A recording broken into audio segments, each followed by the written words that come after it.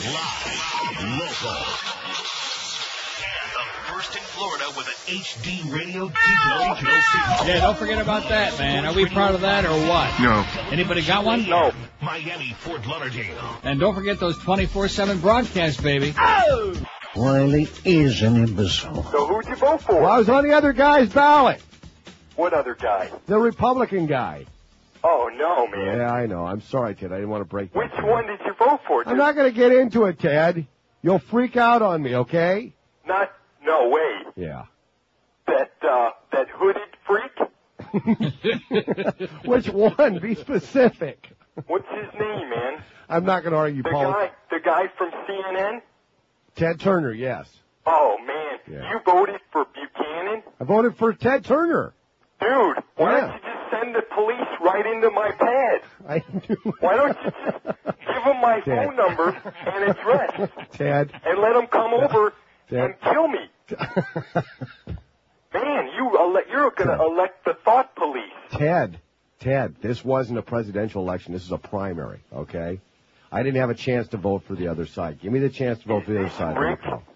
What? My pal, Rick, voted for a Nazi? I knew this would be... I didn't vote for a Nazi! It's a lie. I am not a Nazi. Sure, whatever you say. 10:01 at 5:60. I guess I'm not supposed to sound too enthusiastic. Are we supposed to be a little maudlin today? A little bit. Well, do we have to be? I mean, I'm not like jumping up and down with glee, but, the guy was dying for 10 years. Why is it that we have to be in mourning? We are, like Nancy said, even Nancy Reagan said, it's a sense of relief. She's like, holy crap, enough is enough already. That isn't exactly what she said. Right. Now, but that's got to be what she was feeling, huh? If they just had those stem cells in time. Yeah, if we'd have just had those stem cells, President Bush, just a little bit of that stem cell research, which he sure turned around on that, instead of just saying to stem cell research, that was one thing she was starting to say, but a little bit too late, like about many years. I mean, I don't know if I can stand much more of this. It's all Ronnie Reagan all day. Well, anyway, first let's get to the bad news. Oh, here's the good news, though, first. Let's start out on an upbeat note, okay? Okay. Something good? You couldn't make people do anything if they're afraid. The FAA has taken the action to close all of the airports in the United States. All commercial and airline traffic was grounded. When we had some airplanes authorized at the highest levels of our government to pick up Osama bin Laden's family members and transport them out of this country. In the middle of the war, the corporation decided to hold a conference to figure out how much money could be made. Once that oil starts flowing, it's going to be lots of money. Whatever it costs, the government will pay you. It's going to be good for business, bad for the people. Congressman, trying to get members of Congress to get their kids to enlist in the Army and go over to Iraq. The USA Patriot Act allows for searches of medical and financial records. It gives law enforcement almost unlimited power. They wait till the middle of the night. It's printed in the middle of the night. How could Congress pass this Patriot Act without even reading it? Sit down, my son. We don't read most of the bills. No one read it. Members of Congress, this is Michael Moore. I would like to read to you the USA Patriot Act. Let the eagle soar. From the corridors of power, Congressman, to the streets of small-town America, to the front lines. This is an impressive crowd, the haves and the have-mores. Some people call you the elite. I call you my base. Comes the true story that will make your temperature rise.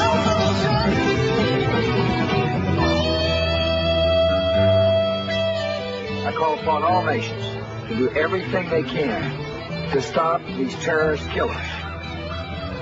Thank you. Now watch this drive.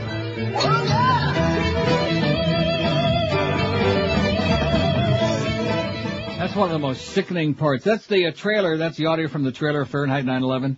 Michael Moore's great movie. That's going to be in theaters June 25th. Oh! Can't wait. I got a feeling that ain't the most sickening part of the movie, though.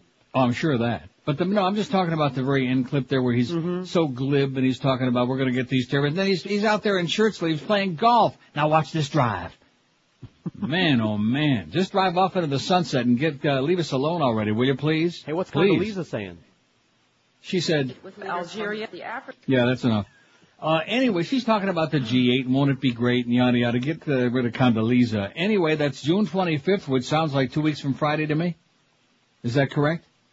Yes. That is absolutely correct. 2 weeks from this Friday, Fahrenheit 9/11 will be in theaters near you. Drag everybody you know to go see it. Anyway, here's the bad news. A car bomb exploded yesterday near the gate to a U.S.-run base north of Baghdad, killing 6 people, injuring 20 others, including 2 U.S. soldiers, the U.S. military said.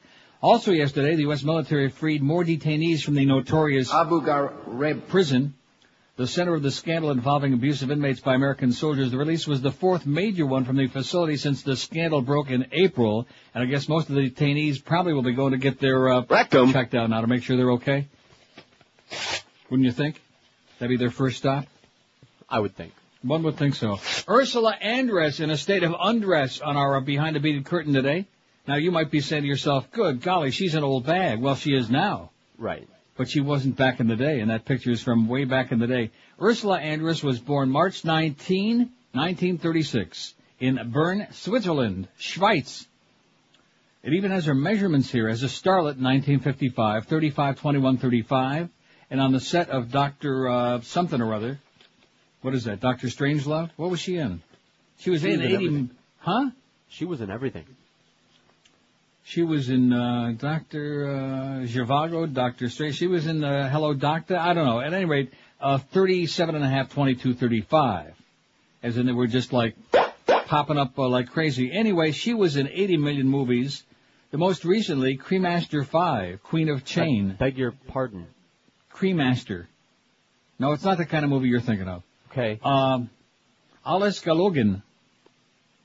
Professori, oh man, Men Against the Mob, Klasse, oh, I can't say that. Falcon Crest, she was in the TV series, played Madame Malak. Peter the Great, miniseries, Manimal. Well, she's an old bag. Clash of the Titans. Maminal. Fifth Musketeer, Doppio Delitto, Montagne del Dio Cannibale, Infermiera. I just like reading the Italian ones. Safari Express. Oh. Spogliamoci così senza pudor, Africa Express. So at any rate, she was in 80 trillion movies. How many trillion was she in? About 30, man. Like I said, I exaggerate. 30 trillion movies. And there she is behind the beaded curtain. I love that part where John Ashcroft is singing in the movie there. They have that clip. Oh, is brother. Is that really him? That's him. Didn't you watch it? No, I watched it like 3 times, but right. Still, it's like... Don't you remember that? That was just one of the things, one of the great tunes he was singing. He's got a great singing voice. I knew we could do something. Right. He missed his calling. Yeah, well, call him. Late for supper. I mean, but anyway, you can go to michaelmoore.com if George will shut up. You can go to michaelmoore.com right now and view the trailer. Now, it was on there last week, but it was almost impossible to get on there because, in fact, they had to take it down for a while because they were getting so many hits that it was overloading the site and they were just going nuts. So it's on there this morning, and we were both able to view it, and I taped the audio part there for it to kind of like spice it up a little, right? As opposed to sitting here for the next several days mourning about Ronnie Reagan. Michael mourning. It reminds me of like Jimmy Carter when he goes to that big peanut farm in the sky. I mean, do we have to say, oh, he was such a wonderful man, and look at all the great things he did after he was the president, right. And look at how he ran around the world sticking his nose, Too bad he couldn't have done great things while he was the president, because we had that malaise running across the country, and we had those hostages in Iran that we didn't do all that well in capturing with those smashed helicopters and dead people on the ground. By the way, a little bit of a problem with Jimmy Carter. Just a warning.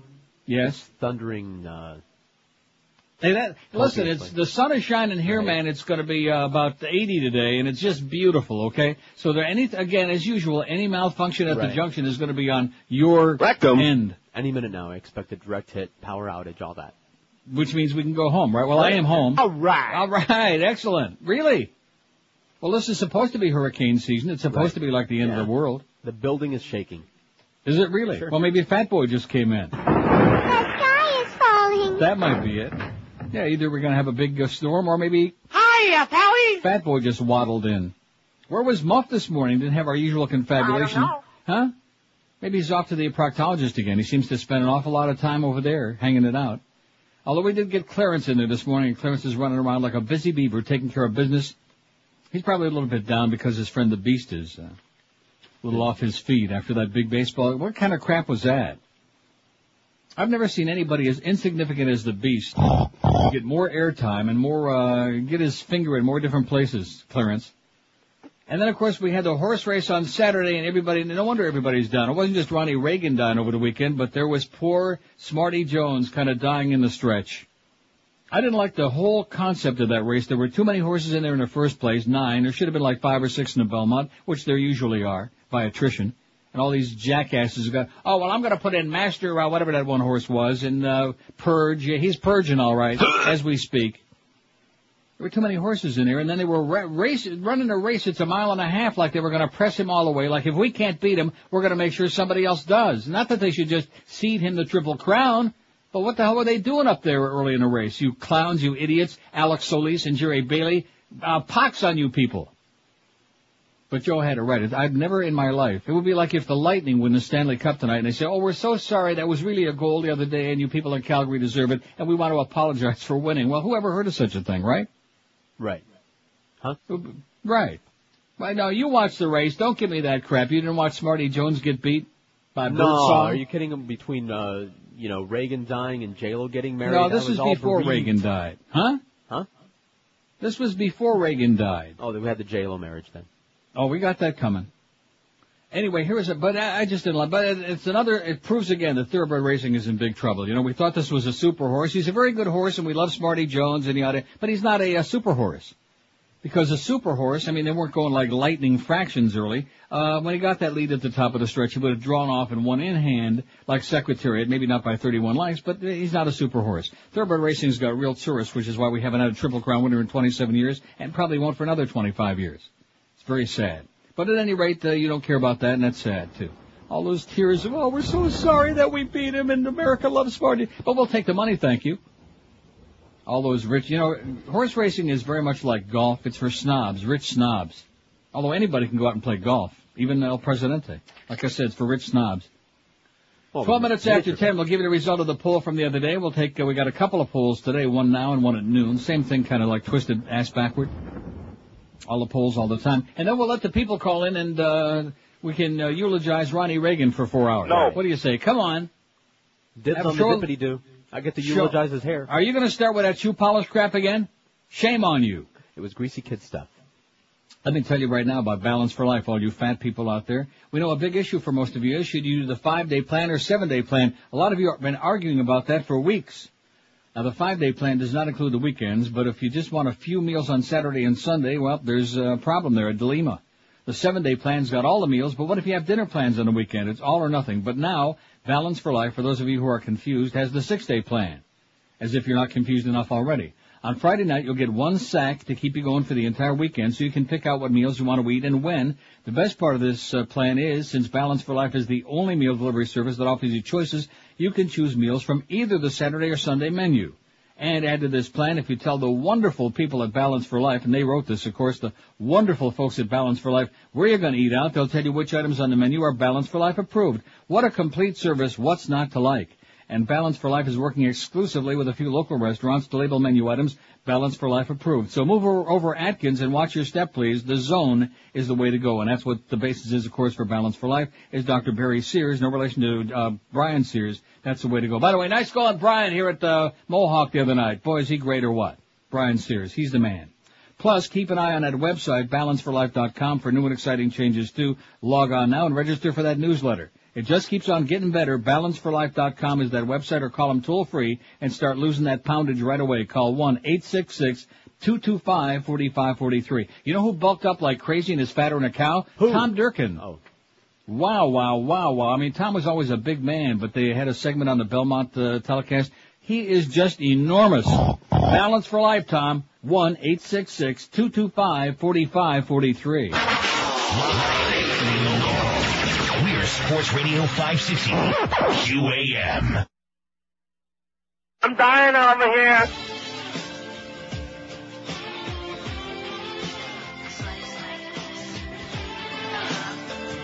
Abu Ghraib. Chill out, what you yelling for? Torture, it's all a part of war. Look hard, and you could finally see your Iraqis. Why do you'd think it's vile. They're just naked in a pile. Okay, there was one with electrical on his genitals. We're not that cold, did what we're told.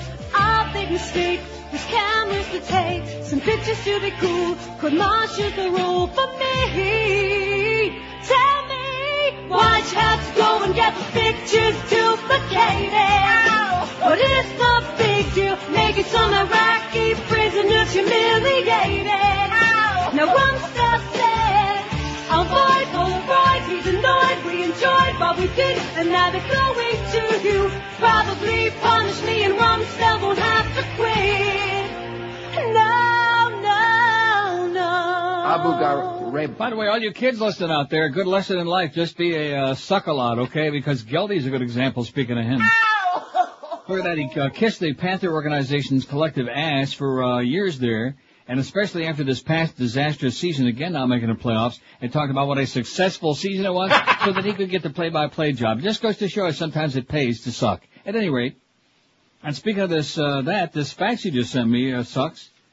It says you had to hear the big on Sunday. He first said he was a fan of all sports. Then he was disappointed that Smarty Jones didn't win the Belmont, because if he had, he would have had the opportunity to come back next year as the reigning Triple Crown winner to defend his title. It finally took a caller to explain to him that 4-year-olds do not run a second year. Well, guess what, Mr. Smarty Pants? Knocking my good friend the big... See, if you're going to send a fax and start critiquing other people, you ought to have some idea what you're talking about. 4-year-olds don't run a second year. Did Secretary run as a 4-year-old? Yes. Did Seattle Slew run as a 4-year-old? Yes. Did Affirmed run as a 4-year-old? Yes. Did Spectacular Bid run as a 4-year-old? Yes. Is Smarty Jones going to run as a 4-year-old, according to what they say? Yes. Yeah. So what are you talking about? Just cut the crap. All these nitpickers. There are people who listen to radio, only these shows, talk shows, only so that, no, seriously, you know what I'm talking about. Yeah, Only so, oh, you made a mistake. It's kind of like the Mike Rosenthal School of Life. You made a mistake. So we're doing them a favor by making mistakes. Cause really turns I make them a on. mistake a lot of days, and that is showing up. But then again, that paycheck shows up, and I think, well, not the worst mistake. Stuttering Gill in Homestead, who's evidently got too much time on his hands. I have no life. Former Vice President Al Gore's been quoted saying Mayor of Dade County is the most treacherous person he had to deal with during his presidential election bid. What are your thoughts? I think Al Gore was the most treacherous person, not to forget Drew Lieberman, okay? Don't leave them out. What the hell do we want to talk about Mayor Penis Pequena anyway? We don't want to talk about him, do we? No.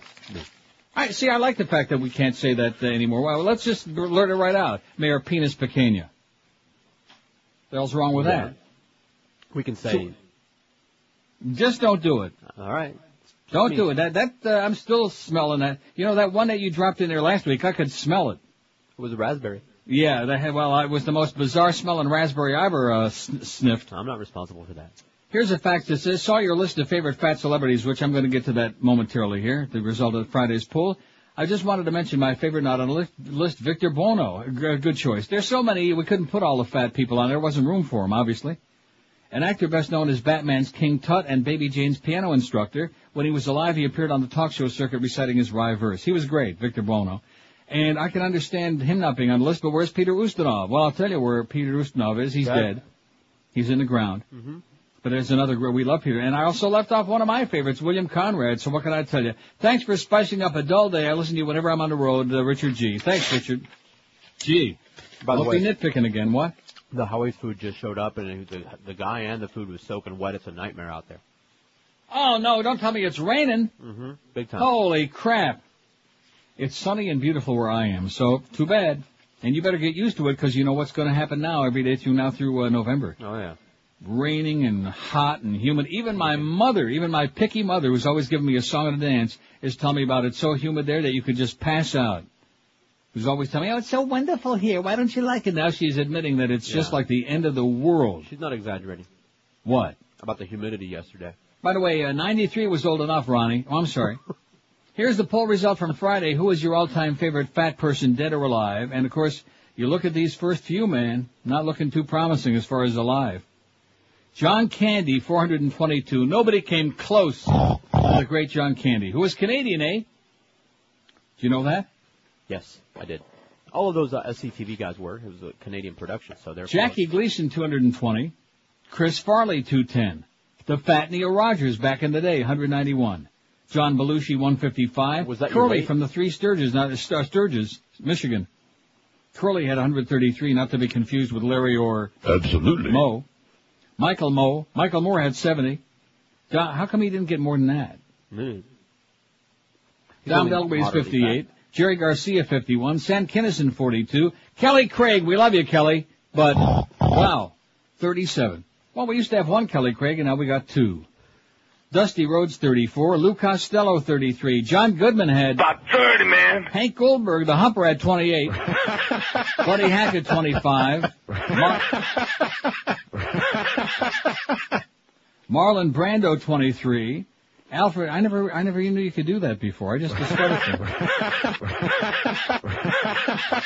it. All the years we've had this gizmo, did you know you could do that? Sure. Without pressing the original button again, just pressing the play button? Mm-hmm. I didn't know that.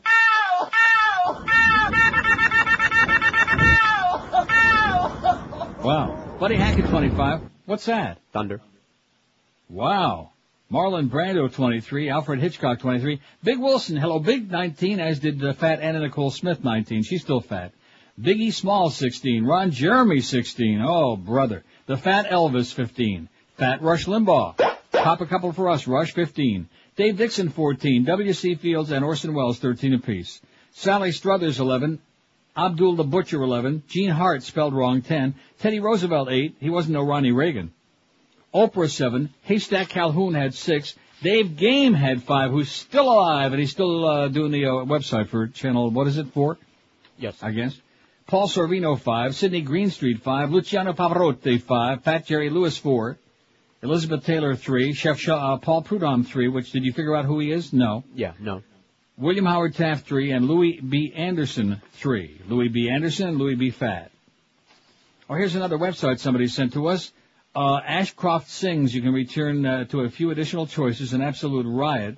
Pay attention to his facial expressions and his hands. Too funny to be true, it says. And it's got a website here. newmediapoets.com/Ashcroft Sings. Yada yada. Great. I'll put that over there. Put it in my pile of things to maybe look at. So that's the poll from Friday. We had over 2,000 votes. People are big into the fat people, okay? In fact, let's do that again just to make sure we got it right. And They're big into that. And the fat people are big. Into it. I'm done. Or out of it. Or underground. Yeah, that one guy that called in about the piano case funeral, that was sad. Yeah. Been there. But that's where it's at. I've come up with a diet. Let's see. He thought that Smarty Pants, this guy's refaxing, could run a Kentucky Derby Preakness in Belmont again next year to defend his Triple Crown. Oh, I see. Well, I know horses run as 4-year-olds, it says. Well, you better clarify next time, sir, because an articulate faxer like you, who generally knows what you're talking about, made yourself sound a little bit stupid. You know, we can't afford to look stupid. Absolutely. On this show. He thought that he could run the Derby, the Preakness, and the Belmont again next year. 4-year-olds don't run in a Kentucky Derby, the Preakness, and the Belmont, just like the faxer said, Big, you idiot. You know, oh, God, how can we put him on here? Has he got naked pictures of Clarence and the Beast? Is that what that's all about? How can we put him on here? He hasn't got any idea what he's talking about. God. I can't wait to hear his expertise on his take on the Stanley Cup, whoever wins the game tonight, which, of course, it'll be the Lightning and Brad Richards. Man, that kid is just golden. In every definition of the term, man. Brad Richards is God. Make no mistake. Next to... Oh, God. I say he's right up there. Are you following this? A little bit too sports intensive for you. Well, at least it's not about Ronnie Reagan anyway. You ought to be thrilled to death. I can't wait to talk about Ronnie Reagan. Oh, I got a couple of 3. I have 3, as a matter of fact, scathing articles. You bastard! How could you do? I will. You'll see. Very easy. Are we going to talk about his particle beam weapon? Yeah. Okay. And his particle beam hairdo too. He had a better hairdo than some people we know. Absolutely. I'll tell you that. Stolen from Devo. You can make your joke about that kiwi shoe polish all you want. It was pomade. 27 No, no, it was not. And don't say AIDS either. He got very nervous when you said that. That was another part of his great legacy. What a just, he was the great communicator because guess what, boys and girls? He was a movie actor. Oh, no. Huh? Oh, my God. Yeah. So he memorized the speech real well. Great. 27 after 10 at QAM. The Emerald Coast, South Florida's very best Asian buffet, is just unmatchable. A lot of imitators out there, but the Emerald Coast is in a league of its own. Start out with any of their, or all of their 6 different soups. They're all fantastic, like their Some Young Guy and their whatever they got. Their wonton.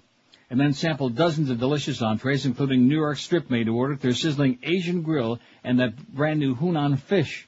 Enjoy Maine lobster thermidor style, Jonah crab, oysters on the half shell, hand-carved prime rib. Their great new Thai specialties, too. Their buffet features a full salad bar, full Chinese food lineup, their brand new sushi bar that even Greg might enjoy, and, of course, fresh cocktail.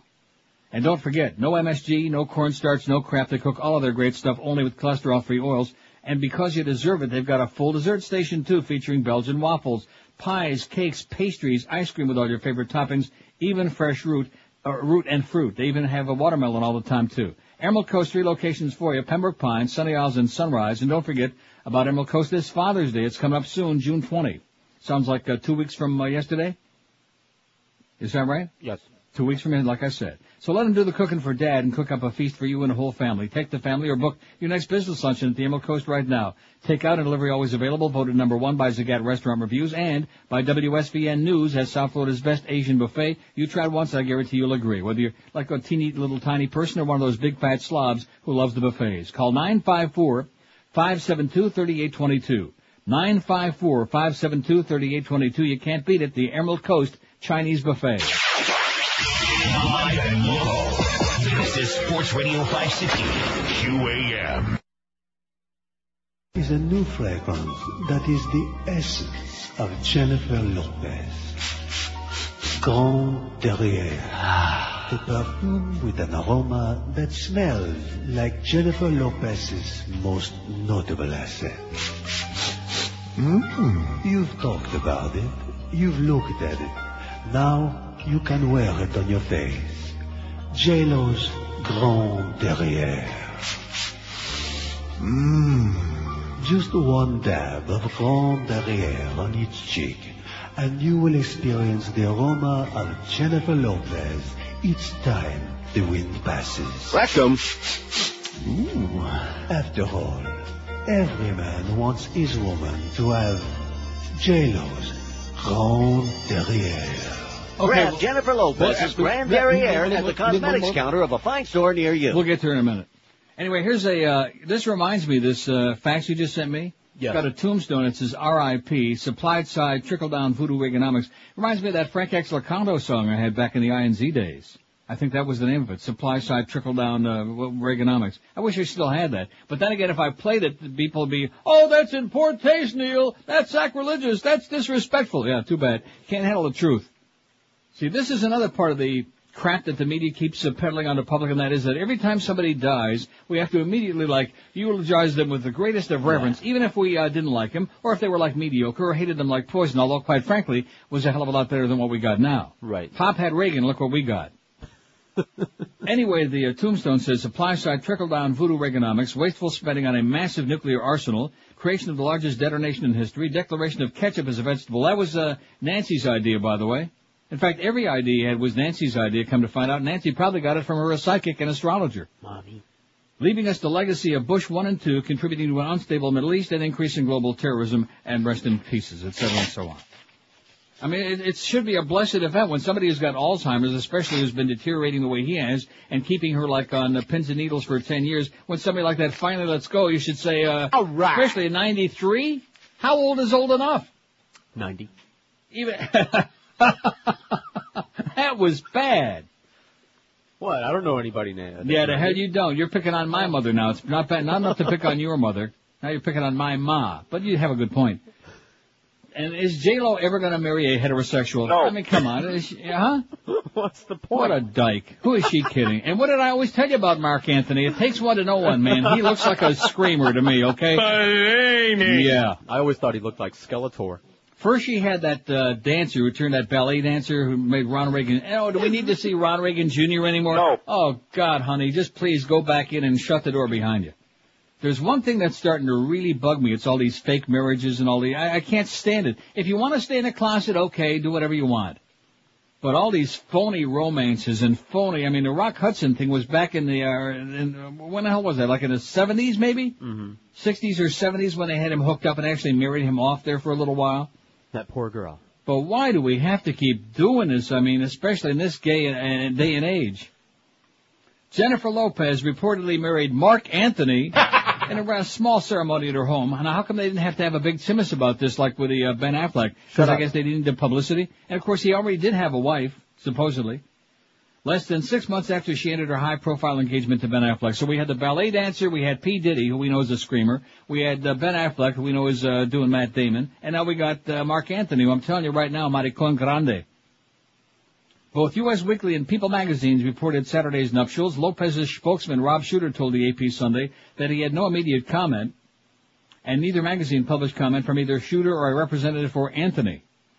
For Lopez, 34, the marriage will mark her third. The first was to waiter Ojani Noah. That was, I forgot about that one. That was another Maricon. Ojani?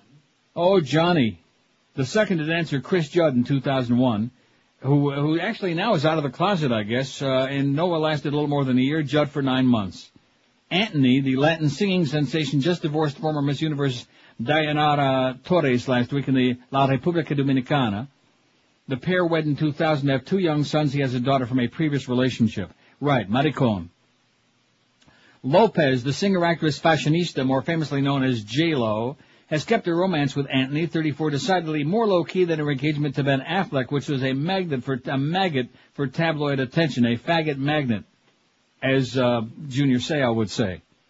The 18-month Bennifer romance featured a near wedding, but was scuttled at the last minute with a couple blaming excessive media attention. How many times did they scuttle it? About 30, man. Lopez also famously dated Sean P. Diddy Combs back when he was still puffy for 2 years before the couple broke up in February 2001. But since he was puffy, he got shot and he got that thing fixed. It's gone back down to normal size. It was unclear when Anthony and Lopez were engaged. The two first dated in 1999, had been seen together since Lopez's split from Affleck. Lopez reportedly had been wearing a dazzling new diamond engagement ring for several weeks. Well, whoop-de-doo, okay? Thank God we didn't have to have a big Simpson song and a dance about that because, quite frankly, nobody cares, J-Lo. Nobody cares. Okay, here's the first poll. Better get to it, because we got 2 today. Don't do it. Huh? Don't do it. Poll 1. Since 1960, who do you think was our best president? And, of course, it's up there already, so we got some votes. Let's take a peek. Clinton, 53. JFK, 16. Reagan, 12. Nixon, 5. Carter, 5. LBJ, 2. Ford, 1. Bush, 2, 1. And Bush, 1 has got... Oh! You got 2 Bushes on there. Between the 2 of them, they got 1. That's like a half a vote apiece out of the first 95 votes. That's not too scintillating, what I would say. That's pretty weak, huh? Well, the Freepers haven't gotten on there yet. They're just for Jeepers Creepers. Forget about the Freepers, okay? Don't be making excuses now. And you know as well as I do that Reagan's only got 12 for one reason. And what is that? He's dead. He's dead. He just croaked. And everywhere you look. Here you go. Overtime. And this outpouring of support that you mentioned from Democrats, what Democrats like Senator Edward Kennedy say is that while they disagree with a lot of President Reagan's policies... He never stole a freight train. That's what they said. He stole a couple of houses out there in Hollywood, the great communicator. And while some of the other actors were busy, like, really in combat during WW2, he was busy acting to be in combat. Right? Well, that's almost like being in combat. Yeah, it's close enough. Sure. Well, we'll get to those scathing stories, and then you'll say, oh, you bastard, how can you do that? Everybody else is paying their respects. Because I don't have any respect for him. None. Zero. Zippity-doo-dah. In fact, he was the one who planted the seeds. The people behind him and him, they planted the seeds for this fascism that we have today. This was the beginning of the end for what we used to know as America. This was the beginning of this grotesque experiment toward the far right, which we thought at the moment was just an aberration, but come to find out, when they couldn't hang on to it, last time around, they just decided to steal it because there was too much money up for grabs. 20 before 11 at 560 WQM. We got Kim Bocamper for Mad Dog at 2. Well, I can't stand those people that don't work every day, you know it. Bastards. Hank Goldberg, the humper will be at Chula Steak 2 in Miami Lakes. 4 to 7. I'm sure I'll have plenty to say about Smarty Jones. And then the big, who's waiting for next year's rematch in the Triple Crown races, Orlando Alzagiri, who knows nothing about any sport. He'll be on at 7. Eddie K at 10, a nice clean slate there, as the Marlins are going to be moving on to Cleveland to tackle those Indians. And you know what our president said? Abu Ghraib. There's nothing like tackling Indians. He learned that from Teddy Roosevelt. Summertime in South Florida guarantees 3 things: heat, humidity, and hurricanes. You can't control the weather like it is right now, just like the end of the world is what the reports I'm getting. It's sunny and 75 right here. But you can control how you protect your home during hurricane season. Florida New Code Hurricane Shutters has installed shutters in over 3,000 homes in South Florida over the past decade. From panels, accordion, roll-down, or Bahama shutters, Florida New Code Hurricane Shutters makes it easy for you to select the hurricane protection that your home needs. Call 954-868-4935 for your free home estimate. If you own a 2-story home, you know how much trouble it is. It's a real pain in the ass when you have to put up a ladder to get those shutters up.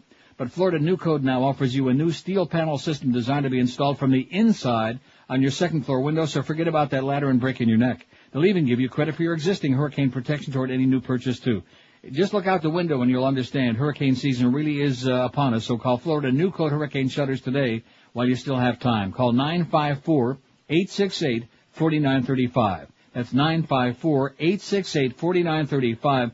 Florida New Code Hurricane Shutters. They've been providing South Florida hurricane protection over the past decade. Live and local.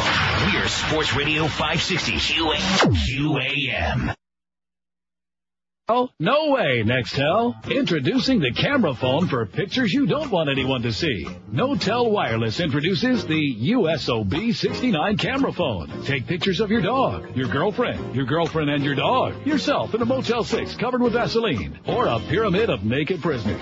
The USOB 69 features blocked caller ID, self-deleting voicemail, encrypted text messaging, and a two-way button that lets you instantly connect with your mistress, book your prostitute. Plus, get 500 sex line minutes and unlimited night and weekend cheating. Sign up today, and you can hook up tonight. Get the NoTel USOB 69. Your marriage? Done. $200 blackmail fee required, or we'll send the photos to your wife. Roaming fee apply if you stray outside your marriage. Local coverage does not include your ass. Boy, I'm in a hurry today, you know what? I'm a man on a mission. What? I'm just stepping all over the ends of these things. Right. I rarely do that. I generally kind of sit back, take a little cat nap. Here's a fax that says from one of our really chronic faxers, I'm about as sympathetic to Reagan's passing as he was to the tens of thousands of sinners who died from AIDS during his term. They were just fags anyway. Of course, none of the news models who've been masturbating furiously since Saturday will have nothing good to say about Bubba when his time comes. Letterman's been showing the clip of Ashcroft singing Let the Eagles Soar, a song written by the Attorney General himself for the past 3 years. It takes nothing away from Michael Moore. I'm for anyone who sticks it to the right wing, but good. Well, actually, I was wrong about the Belmont. Let's see, Reagan died at 4:09 Saturday, and the Belmont was at 6:45 thereabouts. So I apologize. Let's get it right, okay? Let's not be like the big... Oh! But I can't wait for Smarty Jones to come back as an 8-year-old and run on the Derby again. Man, see, if you don't know anything about hockey, horse racing, any of these other things, if you're just a typical football nerd, then just stick to what you know a little bit about. And I do mean a little bit. Oh, you know what I'm saying? Oh! Speaking of Ashcroft. Yeah? And that fax, you got it right, where you can go and watch the whole thing. Right. I'm watching it during the break. Scariest thing I've ever seen in my life, not even close. Really? Oh, yeah. Even scarier than the beheading video, Nick Berg? Yeah. Wow. Yeah. See, we have a audio and video here at this site. Oh, my God. From Rocky Coast to Golden Shore. Wow. Oh, my God. Since 1960, who do you think was our best president? We'll turn it around and do the worst starting at noon, our second poll. You knew we were going to do that, didn't you? Yes. Sure. Oh, yeah. 166 votes on this already. Clinton 96. We love you, Bubba. Come on back. His book comes out June 22, by the way. I will read it. As a poet. I still got Hillary sitting here. Remember the pages I read on the air? A few? Yeah. That's all I read. Oh man. God. JFK 28. You don't have a fireplace, do you? No. Reagan 24, but I can throw it off my balcony. Reagan 24, Nixon 6, Carter 5, Bush 2 has got 4 now. All right, he's making a move. Watch this drive. LBJ 2, Ford 1, and Bush 1 has got the big none. 0 out of almost 200 votes. That is scary. He was the first big. How do you like that? None. I'm sure we're going to get a lot of calls eulogizing President Reagan today because he was a great American, a great communicator, a wonderful spokesman for General Electric. That was back in his liberal days when he was the president of the American Screen Actors Guild and was very pro-union and was involved in it right up to his earlobes. And then all of a sudden, he got into a cab one day and somebody said to him, hey, how about being a Republican and becoming a right-wing fanatic? He said, sure, no problem. Okay. He said, you just write the script and I'll memorize it like you wouldn't believe. It'd come out of my lips like butter. And sure enough, it did. And all of a sudden became virulently anti-labor. I wonder how the air traffic controllers are viewing his passing. In fact, I wonder how all between him and Carter, all that deregulation sure did us a lot of good, didn't it? Oh, yeah. Especially nothing here like in this it. town. Uh-huh. How's Eastern Airlines doing, by the way? Oh, they're up and flying. Just fine. Aren't they doing well? Oh, we're fine. Yeah. WQAM, hello. Uncle Neil. Yes, sir. You're so right about the GIPA. Yeah. So many scummy things that this guy did. Even before he did the switch, he was actually, during the McCarthy era, he was one of the actors that was actually snitching or Right. fingering. A lot of people are forgetting he was pointing the finger at a lot of the other actors. He was working for the man as far back as then. Right. And all these media that over the weekend and this entire week in this coverage, this is the same media that rolled over and played dead when they were bumping around the Reagan movie off the television. Off And they CBS, didn't right, and they had to farm it out to a Showtime something or whatever that it nobody was. watched, right. Exactly. Public can't handle the truth, man. We don't want the truth getting out there. And if anything is too close to the truth, the right-wingers get together and we're going to boycott, we're going to do, and they make sure they don't put it on. They'll crush you. They'll crush you. Also, the faxer stole some of my thunder. This guy wouldn't even mention the word AIDS on the TV. Yeah, when he finally broke down, when his good friend Rock Hudson died, then all of a sudden he took a turn and he developed a different altitude, even though, of course, he had this closet queen son. Right. On NPR, they actually had some bozo today saying that this guy was so charismatic, so attractive, he said the only person he thinks who might be able to hold a candle was JFK, and I almost drove off the road. Good luck to us, Pally. Keep it up, Neil. Later. Have a great day. Here's Steve Gilliard writes, it's on our website today, The Real Legacy of Ronald Reagan. This is the first of 3 of these I have, and if you think it's disrespectful, that's too freaking bad, okay? It's about time that somebody, as usual, we try to give you a little alternative viewpoint about the reality of life on this show, as opposed to just hopping on the bandwagon and jumping around. Oh, yes, he was the greatest, he was the great communicator, and he was so wonderful, and he had Star Wars and all this other crap, right? That trickled down, really trickled right down everybody's pants. Steve Gilliard writes, the hagiography started as soon as they announced Reagan's death. How he ended the Cold War, how he was a decisive leader, all this nonsense about Reagan, which is just ridiculous. The British have a tradition. When someone dies, their newspaper obituary tells the truth. Americans like to say something kind about the dead, no matter how scummy they were. Even Nixon got a halo in death, where only Hunter Thompson reminded people of exactly who he was and how the honors given him were, well, wrong. This deification of Reagan began as soon as Clinton took office. There's been pressure to name everything but rest-stop toilets after this man. Some right-wing cranks wanted to add him to Mount Rushmore as if FDR didn't exist. They forced his name on an unhappy Washington, D.C. by renaming the airport, still called by many National. So let's get past all the Malden bullshit and discuss what Reagan really did. And don't forget the attempt to put him on the dime and get FDR off of there, even though the March of Dimes was all about an FDR thing for polio. I mean, at any rate, goes on to say. Huh? Which you didn't even know about that because it was before your time, the March of Dime. But nevertheless, I heard about it. First, Reagan rode to power on a wave of reaction to the civil rights struggle. California, a state with a deep well of racial resentment, supported Reagan, who would protect the establishment and call for students to be murdered on their campuses. Reagan was regarded as a crank by many on the left, but his appeal to middle America was strong. It wasn't that Reagan was a racist, as far as is known, he wasn't, but he sure could pander to them as he did in 1984 at Philadelphia, Mississippi. For those of you unaware, that's the place 3 civil rights workers were murdered by the Klan. It would be like a British prime ministerial candidate going to Amritsar to talk about the glory of the British Army, the site of a 1921 massacre of peaceful Indian protesters. Reagan pandered to the racist right with ease. Even as Barry Goldwater, the man he supported in 1964 with a convention speech, slowly backed away from any of his reactionary views. Instead, Reagan depicted blacks as welfare queens, leeching off the society, while in reality, white women are the largest recipients of AFDC. Reagan used race like a club to hammer minorities and pander to the racist right. We need to ask, what hath Reagan wrought? His economic policies crippled this country, preventing the kind of long-term structural changes which are still needed. How long will American business have to foot the bill for health insurance? How long will unequal funding for schools exist? How long will the right of women to control their bodies be subject to restrictions? This is the real domestic legacy of Ronald Reagan. His breaking of the PATCO strike began the road to anti-union policies across business. Once businesses wanted labor peace, after Reagan, strike-breaking was permitted, he encouraged.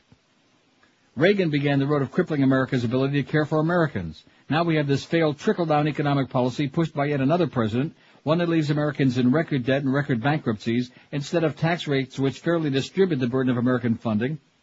The rich have been encouraged to avoid their fair share. Ronald Reagan began the bankrupting of America and the creation of a super-wealthy CEO class, one where their great-grandchildren will never have to work, and an aristocracy of trustafarians. Under Reagan, hypocrisy and selfishness became the rule of the road, not just in public life, where his staff routinely lied, eventually leading to Iran-Contra. But if Reagan started to ruin America, his foreign policy left the dead around like fallen leaves. His foreign policy was a disaster by any standard. Dead nuns in El Salvador, murdered school teachers in Nicaragua, the tortured in Argentina, the seizure of Grenada, the failed invention in Lebanon, the aerial assassination attempt on Gaddafi, which led to the bombing of Pan Am Flight 103. Reagan's policies left a trail of failure and disaster at every turn. How to explain funding the deeply corrupt Contras? Former ceased the generals who funded their way by the drug trade, who murdered the innocent, or the war in Guatemala and the genocide of the Indian population, or the war in El Salvador where American nuns, among many others, were raped and murdered. A government so callous that it murdered an archbishop in his church. Reagan's foreign policy left a trail of death and fear wherever it touched. But Iran-Contra was the defining moment. Despite a congressional prohibition on aid to the Contras, a group inside the White House decided to circumvent the law so ineptly and so completely, we wound up arming Iran and getting a few hostages held in Lebanon released. We also sold chemical and biological weapons to Iraq.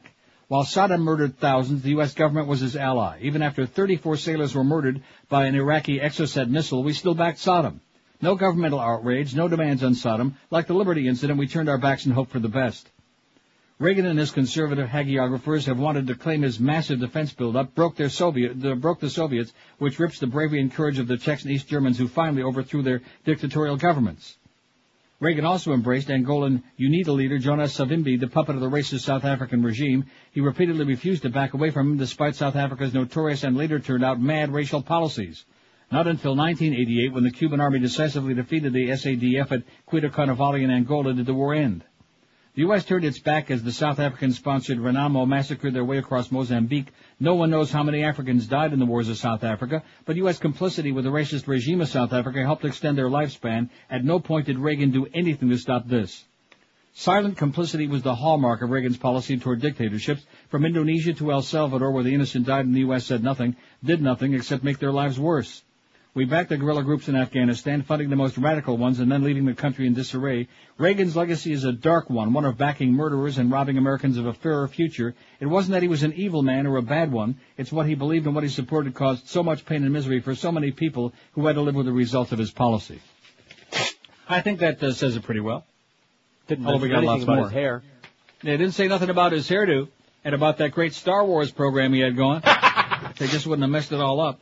Particle beam weaponry. And, of course, those psychics, man, if it weren't for those psychics and sidekicks, 10:56 at 560 WQAM with the heat of the summer here. Now's a great time to get out of that car you've been driving and get yourself into a great new Toyota from Armstrong Toyota of Homestead. They're on US 1, just 20 minutes south of the 836. Well worth your drive no matter where you are because they're going to save you thousands and zillions on great new Toyotas. And with rising gas prices, maybe you want a car with more fuel economy. The legendary Toyota Corolla can be yours for just $11,990 or lease it for just $209 a month.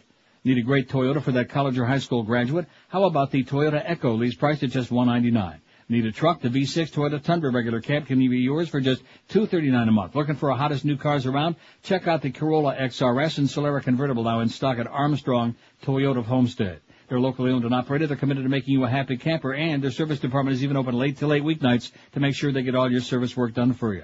Keep in mind that Armstrong Toyota of Homestead was the first dealer to offer you free tires and batteries for life, and now they're the first to offer you free replacement parts for life. You heard correct. Tires, batteries, and free parts for life. Nobody nowhere does that. So forget about wasting time and schlepping all over to those big mega dealers with their screaming car spots who lie like crazy and then get you into their dealership under phony pretense. See our friend David Rich, the GM at Armstrong Toyota of Homestead, today for an honest-to-goodness unbeatable deal. Drive a little, save a lot of money on that great new Toyota at Armstrong Toyota of Homestead. Live and local. This is Sports Radio 560. QAM. It stinks in Miami town. Absolutely. At 560 WQAM.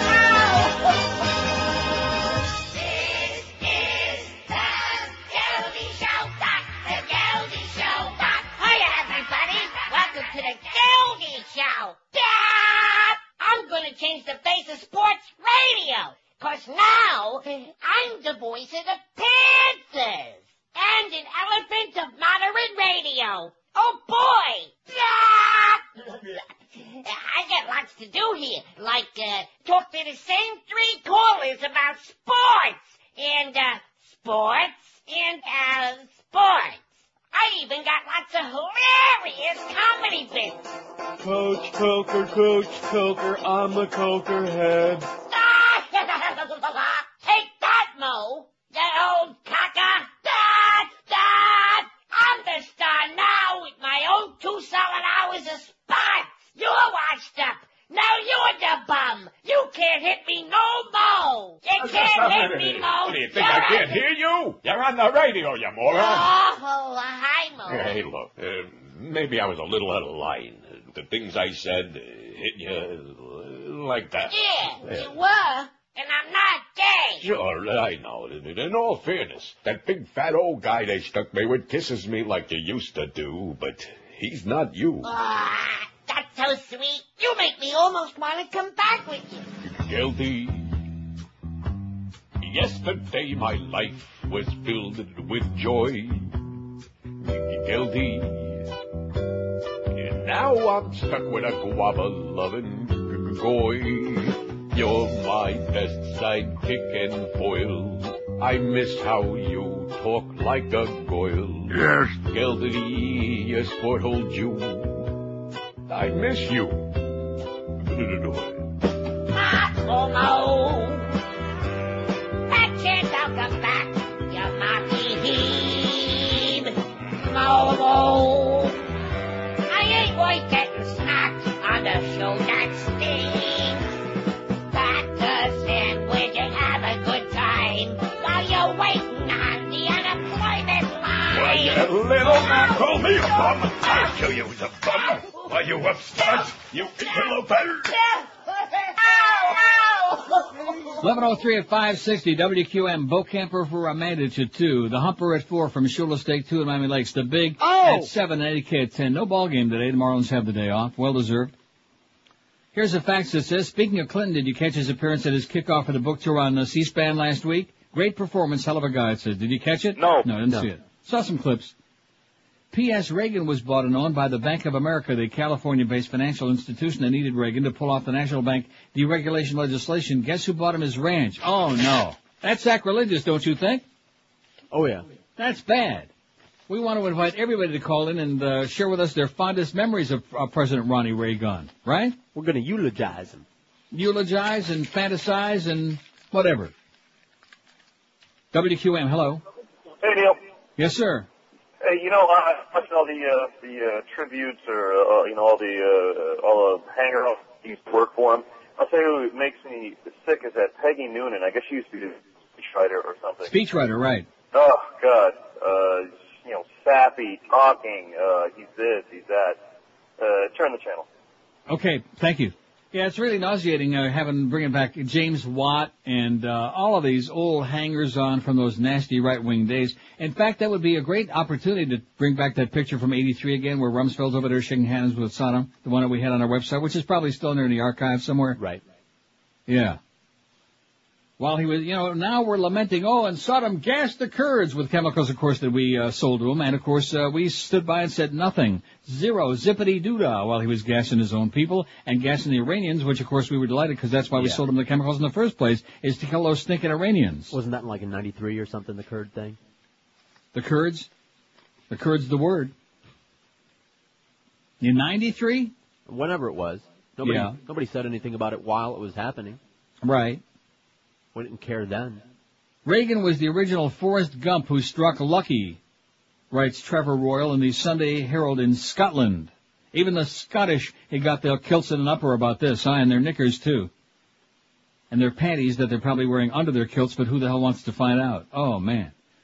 Trevor Royal writes, it was fitting perhaps that Ronald Reagan died on the eve of the D-Day celebrations. Unlike other Hollywood actors such as Jimmy Stewart, who gave up Tinseltown to fly for the U.S. Army Air Force, Reagan remained an actor, not a doer. Later in life, before Alzheimer's disease cruelly felled him, he called the affliction riding into the sunset, another Hollywood cliché. He would tell Israeli politicians that he remembered seeing the liberated concentration camps at the end of the Second World War. It sounded good, but too bad that he wasn't wearing a uniform at the time but was working for a documentary unit. He wasn't there. In that sense, there was always more than a touch of vaudeville about Reagan. He was a bad actor who knew his limitations. Not for him, Gary Cooper's heroic sheriff role in High Noon, a White House favorite for successive presidents, and not for him, the youthful John Wayne and John Ford's Stagecoach, two movies which helped to define 20th century America. He was always on the outside looking in, the minor bit player who was always small-town America. Perhaps because he saw himself as a patriot, a Forrest Gump before his time, he allied himself with the McCarthy faction and joined those Hollywood bigots who lined themselves up against anything that smacked of communism and the perils of the Soviet Union at the height of the Cold War in the early 50s. It was unworthy of him and unworthy of the country at the time, but it marked him, and had he not entered politics, he could have ended up a bad actor who chose bad politics. What propelled him into the arena was a mixture of hubris and necessity. From the governorship of California, he found himself in the White House in 1981. The Cold War was in full swing, and for the Republicans, he was the man, or cipher, to fight their last long battle against the forces of evil. In one of Reagan's first public appearances, he forgot that the microphone was live and announced to his astonished audience that the missiles were about to be fired. Yet out of that bellicosity, the lion learned to live with the lambs. With Mikhail Gorbachev, the president of the Soviet Union, who was committed to rapprochement, he forged an unlikely friendship.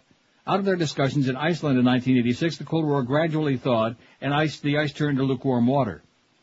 He was a man of contradictions who was easy to mock. Famously, he addressed Princess Diana as Prince David, and there were times when he believed that the Middle East was close to Minnesota in the Midwest. But this much-maligned president was not just the buffoon which his enemies painted him. True, he dirtied himself with the Iran-Contra scandal, and his foreign policies owed more to the machinations of the Pentagon than any personal knowledge, but in that sense he was probably no worse than the president incumbent. That's a hell of a shot. Say it again, I liked it. Ronald Reagan knew how to keep a hands-off approach to the administration, for good and for ill, but whatever else his critics might say about him, he knew how to meet the moment. When the Space Shuttle Challenger crashed in 1986, taking the lives of 7 astronauts, he turned not to platitudes, but to poetry.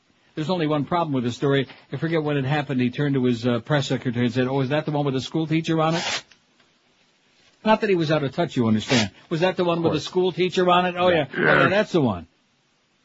Wow. 5670560, pound 560 on the AT&T. It's Tribute Ronnie Reagan Day here on the Neil Rogers Show. Oh! Since 1960, who do you think was our best president? We've got 305 votes, and Clinton's got 191. How do you like that? Comunista, comunista, comunista. Clinton's got 191. JFK 44, Reagan 41, and the only reason Reagan's got 41 is, well, he's dead. Yeah. I mean, they got Reagan coming out of every part of their body now after this weekend. Man, you can't go anywhere. Oh, they're talking about the G8 summit. Reagan won't be there. There's something. We get a momentary reprieve. Reagan 41. Nixon 8. Bush 2-8. That's W. Carter 7. LBJ's got a pair. Bush 1 has got a pair, and Gerald Ford 2, who's now right just as we speak trying to chew gum and walk at the same time. Oh, there's Laura and W. With Arab leaders from Iraq, Look at that, at the G8 Economic Summit. Isn't that something? Just take a look at that lost in the headlights look on his puss, huh? He may not be good, but at least he's consistent, mister. I'll tell you that right now, you heathen bastard. WQAM, hello. WQAM, hello. QAM. Ronnie Reagan line. WQAM, hello. Hola. Yes, you guys are faggots. How about that? Okay, thank you. Thank you very much. Back at you. That was Junior Seau. I'd recognize that voice anywhere. 5670560, pound 560 on the AT&T and Verizon Wireless line. WQAM, hello. Hey, Neil? Yes, sir? Hey, how about Eisenhower? He had 1 year in 1960.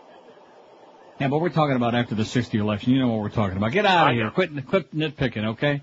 How about Eisenhower? We're talking about since 1960 election. I mean, if we have to rephrase the poll, which we won't, you know exactly what we're talking about, okay? We're talking about since after Eisenhower, since after I Like Kike, and all of that crap. Get with it. There was another rocket scientist for you there, Eisenhower, man. Wow. Couldn't even speak the language. But then again, when you're in South Florida, you have a lot of company when you can't speak the language. He probably was very popular in South Florida, General Eisenhower. Generalissimo Eisenhower. Well, look what a great job he did there in, for example, in Korea, right? I'm sorry. And what about Douglas MacArthur? There's another great general who shall not return, right? Right. Or will return? Or did he return? Yeah, he returned eventually. No, he was kind of like, what's his name on the MTA? Poor Charlie on the MTA. He never returned. That's what the Kingston Trio said.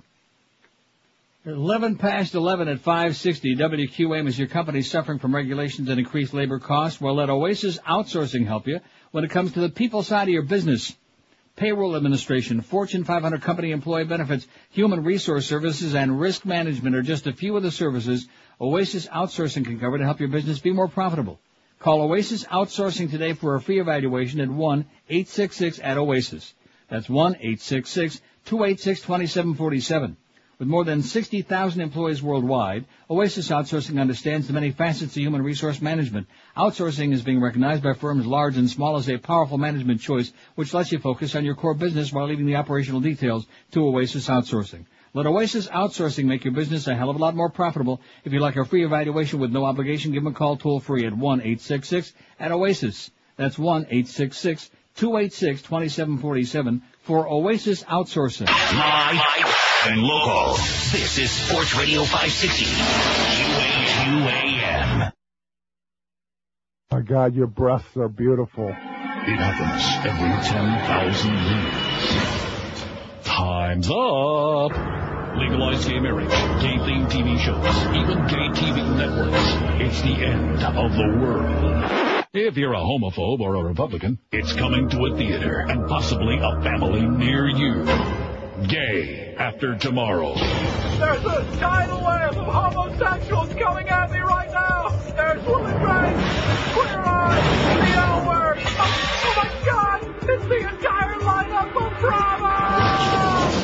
The legalization of gay marriage is sweeping across the planet. Continent after continent, nation after nation, state after state. Well, just one state so far, but that's just the beginning. They're everywhere. A job, in government. Oh my God, I can't believe it. They're even in Pier 1 commercials. It started years ago with Ellen DeGeneres. Now it's a homophobic event of global proportions. It's the epic saga of one man's desperate struggle to prevent the whole world from becoming gay or tolerating anyone who is. George W. Bush stars in the biggest blockbuster of the summer, Gay After Tomorrow. Be there when it comes out in theaters this summer.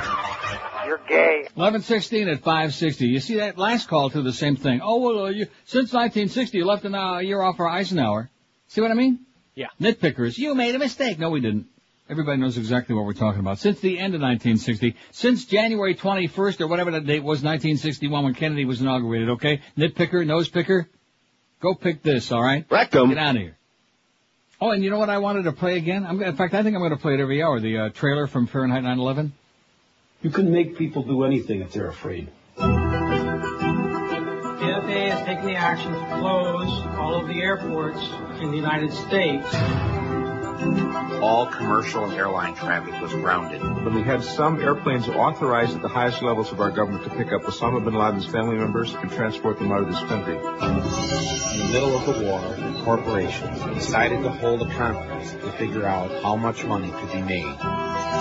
Once that oil starts flowing, it's going to be lots of money. Whatever it costs, the government will pay you. It's going to be good for business, bad for the people. Congressman, trying to get members of Congress to get their kids to enlist in the Army and go over to Iraq. The USA Patriot Act allows for searches of medical and financial records. It gives law enforcement almost unlimited power. They wait till the middle of the night. It's printed in the middle of the night. How could Congress pass this Patriot Act without even reading it? Sit down, my son. We don't read most of the bills. No one read it. Members of Congress, this is Michael Moore. I would like to read to you the USA Patriot Act. Let the eagles soar. From the corridors of power, Congressman, to the streets of small-town America, to the front lines. This is an impressive crowd, the haves and the have-mores. Some people call you the elite. I call you my base. Comes the true story that will make your temperature rise.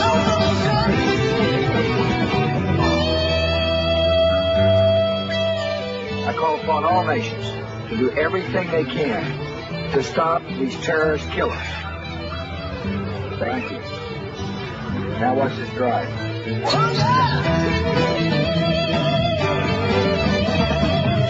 Coming to a theater near you on Friday, June 25th. 2 weeks from this Friday, Fahrenheit 9/11. Can't wait. One of the saddest things that I have ever seen in my life was the way they booed him when he accepted the Academy Award for Best Documentary for bowling for Columbine. Tragic. There's one guy had the balls, had a big pair. Over the years, how many different people, a zillion of them have gotten up and made some kind of a speech that had nothing to do with Hollywood or the award, right? All the time. But it was about the Indians and little Princess Summerflower, whatever. All the time it happens. But here's a guy that gets up there, for crying out loud, I mean, right in line with the documentary and what it was all about, what America's become. And they're booing, and I mean, there were some people cheering, but there was this loud cacophony of booing, because here's a guy that got up and said something that was P-I, politically incorrect. Howard Kurtz writes, 15 years later, I don't like Howard Kurtz, but nevertheless it's a good column. 15 years later, the remaking of a president. He's got his thumb right on this one. The uplifting tone with which journalists are eulogizing Ronald Reagan is obscuring a central fact of his presidency. He had a very contentious relationship with the press. Most reporters liked the Gipper personally. It was hard not to, but often depicted him as detached, out of touch, a stubborn ideologue. Sam Donaldson, Helen Thomas and Company would do battle in those primetime Eastern news conferences that Reagan relished, and he would deflect their toughest questions with an aw-shucks grin and a shake of the head. Major newspapers would run stories on all the facts he had mangled, a practice that faded as it became clear that most Americans were not terribly concerned. The media dubbed him the Teflon president and was not meant as a compliment either. Reagan was quite simply a far more controversial figure in his time than the largely gushing obits on television would suggest. He took a pounding in the press after his first tax cut when a deep recession pushed unemployment to 10% and drowned the budget in red ink. He was widely portrayed as uninformed and uninterested in details, the man who said trees cause pollution and once failed to recognize his own housing secretary. He was often described as lazy, just an actor, a man who'd rather be clearing brush at his California ranch and loved a good midday nap. His 1983 invasion of Grenada was not universally applauded, especially after his spokesman told the press the day before that the idea was preposterous, and his withdrawal of the Marines from Lebanon after 241 were killed in a bombing brought blistering editorials. He was often depicted as a rich man's president with little feeling for the poor, as symbolized by the administration's ketchup as a vegetable school lunch debacle. Detractors said he was presiding over the greed decade. During the 1984 campaign, Reagan stood in front of a senior citizens project built under a program he tried to kill, but his aides didn't care, concluding that the pictures were more important than the reporters' contrary words. Journalists had a field day digging into administration corruption. Senior officials in the EPA and Housing and Urban Development Department, along with ex-White House aide Michael Deaver and National Security Advisor Robert McFarlane, were convicted of various offenses. Defense Secretary Caspar Weinberger was indicted, but later pardoned by the first President Bush. Reagan's siding with the Nicaraguan rebels was enormously divisive, and negative coverage of the Iran-Contra scandal devoured much of his second term. Crisis-blemishing president's hands-off style, said a 1986 Washington Post article by Luke Cannon, Reagan's biographer. His triumphs, of course, were extensively chronicled as well. He left office at age 77 on a renewed wave of popularity. What the great communicator quickly figured out was that he could deliver his message over the heads of the Washington press corps, often decried at the time as media manipulation, but now an accepted staple of spin-laden politics. Why was much of the coverage of Reagan so different from the way he's being revered today? Is it because many journalists were liberals appalled by his conservative philosophy? That may have been a factor, but something more fundamental is at work, something also on display in the days after Richard Nixon's death, when Watergate was relegated to sidebar status. There's a natural tendency in the media to say nice things after someone's died, but more important, the president's legacy looks very different 15 years after he leaves the White House and following a long illness that took him out of the political wars. No one knew when Reagan stepped down that his military buildup would ultimately play a role in the demise of the evil empire he railed against. Critics denounced his legacy of record-shattering budget deficits, but in the resulting economic boom, such shortfalls came to be viewed as less dramatic, another sign of how Reagan redefined the political debate. The press, by its nature, tends to get down in the weeds of day-to-day controversies that envelop any president, but when the protagonist is off the stage and the camera pulls back, a brighter picture emerges and the setbacks tend to fade from memory. What is left are the big accomplishments and the inspirational qualities that Reagan brought to office. Bill Clinton is unlikely to benefit from such a cultural ceasefire when his memoirs are published this month, if only because not enough time has passed since his turbulent presidency. In his 1988 book on Bended Knee, author Mark Hergstad complained that news accounts generally fail to make clear the real-world implications of Reagan's inability or unwillingness to distinguish fact from fiction. that so many journalists seem to have changed their view in 2004 may represent Reagan's final triumph over the press. Pretty good article for Howard Kurtz, who's generally kind of wishy-washy, namby-pamby. It's all of these things. Well, you go, Howie. You go, Howie. You go till it hurts, Howie Kurtz, is what he blurts. Well, you guys are all a bunch of faggots anyway, so what do you know? Since 1960, of course, that's on your sports station. That's what Junior Seau would tell you. You're all a bunch of faggots. He's not, but you're all a bunch of faggots. And teeming with people of all kinds. And teeming with people of all kinds. Yeah, he's got that ballet dancer's son, but he couldn't utter the word AIDS because, that was a fag thing. Yeah. I wonder what the hell he thought when Rock Hudson got AIDS. What was going through his mind? Probably not much. Probably when's nap time, Mommy? When's nap time? Right out of my head. Jelly beans. Yeah. Oh, there's Mommy with that red dress. Just say no to Nancy. See, I guess Bush W got even with her when he said no to stem cell research. That'll teach you a thing or two, Nancy, with your just say no to drugs, just say no to sex, just say no to anything. And now they're making her like a big deal. Now, I have to feel for her that she had to go through the 10 years of taking care of this doddering old dying guy with Alzheimer's. That was tragic. But other than that, she was an idiot, a bubblehead, a simpleton. Pathetic. Am I leaving anything out? Bad person. That's what her psychic told me. She said she was pathetic. How's that poll coming? We'll change it at noon. We'll change it to the worst. Maybe we ought to word it different just to make that one caller happy. What do you think? No, they know what we're talking about. Oh, you left out the last year of Ike. Ike had a good bowel movement after that second heart attack. Man, I don't want to go into it now. I'm just thinking the people we select as our leaders. Wow, inarticulate goofballs. People couldn't put together a good sentence. That's why Kennedy and Reagan and Clinton stand out above all of these others heads and shoulders, because if nothing else, at least they could speak. Yep. They were articulate. They could actually speak the language. Nixon could speak too, but generally speaking, you don't want to hear it. Evil. He had evil written all over that dark face of his, with the dark shadows. Well, he's not 418 votes since 1960. Who do you think was our best president? Clinton, 257. Oh! Attaboy, Bubba. Reagan, 66. Oh, look at that. He's moved into second place now, just to get even with me. JFK, 57. Bush, 2. That's W's got 11. Nixon, 10. Carter, 7. LBJ, 5. Bush, 1, 3, and Ford, 2. Boy, Bush 1, they didn't like too much, did they? Huh? No. Read my lips. I'm a wimp. Only the Democrats could have come up with Michael Dukakis, baby. Only the Democrats could have wimped Bush 1. 27 after 11 at 560 WQM. If you're still a little bit nervous about a bed over the phone, because it is a big investment. For 25 years, millions of people have been doing like I always do. Dial 1-800-MATTRES for the best deal all the way around. The lowest prices on the best brands in bedding. The easiest possible way to get a great night's sleep. There's absolutely no risk, because if it's not perfect in every way, just call them back for a full comfort exchange. And it's completely free within 30 days. About 30, man. No extra fees, no strings attached. Dial Mattress is ranked numero uno in customer satisfaction, and they were winners of the 2004 Better Business Bureau Local Torch of Excellence Award. When you call 1-800-MATTRESS, you'll get the best prices going on the best brands with delivery on your schedule and the best customer service in the business. Why would you waste any of your time schlepping from showroom to showroom? Dollar Mattress has the complete line of all the top names in the business. Sealy, Serta, King Coil, Simmons, Tempur-Pedic, even Stearns & Foster Hewitt.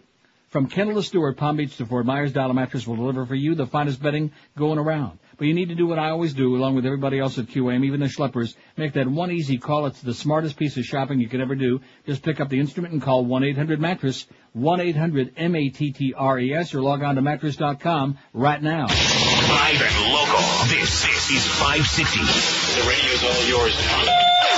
QAM. Tonight on Fox, it's the long-awaited conclusion of American Idol. The votes have been tallied. America has spoken. Guest star George Bush sings The Who.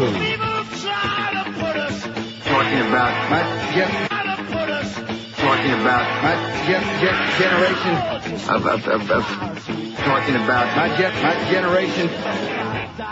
Before we grow old. Talking about my generation. My generation. What do you think of me? It just was terrible, dude. Terrible. You are the worst singer in the world. Nice voice. Thanks. Very nice. The conclusion of American Idol. Well, congratulations. You're now as intelligent as a pig. That's a fact. Tonight on Fox. 11:32, 28 till noon at 560 WQM. Kimba Camper for the Mad Dog at 2. Now, there would be those who would say, well, you're ripping Reagan because he was a Republican. You don't like any Republicans. Well, that's not true. I love Abe Lincoln. Yeah. Teddy Roosevelt. Like him a lot. They were Republicans. Any other Republicans we like? No. John McCain ain't so bad. I'm talking about presidents. Oh. He ain't president yet. No. He probably won't be, especially with that thing on his face. But at any rate, I mean, look at all the great Republican presidents. You had Warren G. Harding, Calvin Coolidge, Herbert Hoover, Ike, Dick Nixon, right? Gerald Ford, right? George Bush the one, and of course, look what we got now. Pophead Reagan, look what we got. Uh-huh. Vito in Hallandale with kind of a cute fax here. He says, Dear Mr. Insensitive, it's just like you to mock America as we mourn our loss. The Sopranos is over. We may not see a new episode for a year. So show some compassion, for God's sake. I don't care how many Dago, Guinea, what greaseball goombas come out of the woodwork. There you go. You tell them. Damn it. 5670560, pound 560 on the AT&T and Verizon wireless line. Yeah, I was started into that thing. There's no point in going into it about the kind of people that well, first of all, the choices are usually bad. But you had Eisenhower, who was a war hero, against Adlai Stevenson, who was just an egghead, and he was divorced, and he was bald, all of these things. He was an intellectual. The days of that, I think, are long since gone. I mean, Woodrow Wilson, if he was running right now, he'd have two chances, none and much less than none. We like bozos now. We like dummies, because most of us can relate to that. Speaking of dummies... Everybody now understands. There's Condoleezza. Oh, I gotta play that. Condoleezza. God, I remember the words. We can karaoke it. Yeah. That old Chevron deal. 5670560, pound 560 on the AT&T and Verizon. See, that was just the beginning. Little did we realize that was just the old Q-tip of the iceberg with that Condoleezza crap. Mm-hmm. And kiss a good morning, all that stuff. WQAM, hello. Hi, Neil. Yes. Okay. What was that? That must have been her call waiting, okay? Let's be generous and assume it was her call waiting. Now, what it sounded like to you? No. What did it sound like? Hang up. No, it was not a hang up. Oh, you're wrong on that. Boy, you are just a hard ass. And it wasn't Reverend Jones. No. 5670560, pound 560. It was a lady, actually. Call back, please, sweetheart, if your phone is working. Or maybe that was Ed McMahon with your $10 million, which if that's the case, she won't call back. Damn it. WQAM, hello. Yeah, I talked to Neil. Speaking. Neil, what's up, bro? How you doing, Pally? Good, bro. Hey, you were talking about President Reagan, and they all say, like, John Kerry, they like the Challenger accident, whatever. He pressed people to have that shuttle, go up with that school teacher. Right. Because he had a speech on education. The inaugural address was coming up, right. Exactly. Mm-hmm. He had a speech on education to, press that, dude. Right. And when it blew up, dude, and then all of a sudden, everything. No, not the one with the school teacher. It spoils all my plans, right. Exactly. Yeah. And then the terror thing, my brother-in-law was a Marine in Lebanon. Yeah. In the early 80s. Mm-hmm. When they blew up those 200 and something Marines, bro. 241, yeah. Yeah, he was there. He pulled them out. Which proves to me that he's a coward, which proves to me that he pulled them out because, we get blown up, you get pulled out. Now you see it in Iraq, you see, we're gonna blow up these people and everyone in the United States is gonna see their young sons and daughters getting murdered. They're gonna pull them out. So he ain't no hero to me, bro. Okay. All right, Ed. See you at the Take care, funeral. Neil, bro. Okay, you too. Later. See you at the funeral, Pally. And what about Mogadishu? We kind of pulled out of there real quick too, didn't we? Yeah. Turned tail and ran out. Huh? Shouldn't have been there in the first place. Well, we shouldn't have been in Iraq in the first place either, but that's beside the point. We should be in a lot of places, but we tend to be in places that we don't belong all the time. Especially now lately if there's like a lot of oil there and things like that. Yes. 5670560. Don't forget, mark it on your calendar. 2 weeks from Friday, June 25th, Fahrenheit 9/11. Go watch it 3, 4, and 5 times. Drag a whole bunch of people. Take some born-again Christians with you. They'll be pissed off and fired up. Huh? I know right where to get some. Do you? Yeah. I bet you've got a whole bunch down by you. Oh, look at this. Ronald Reagan, the body lying in repose today. President Ronald Reagan. Oh, my God. On and on and on. I mean, he's been dying for 10 years already. You'd think that this was one of the great shocks in the history. You'd think that, like, maybe all of a sudden Truman died. Oh, that's right, he already did. Now, what's going to happen when Gerald Ford dies? Do you think that there'll be this kind of... First of all, Gerald Ford never got elected president.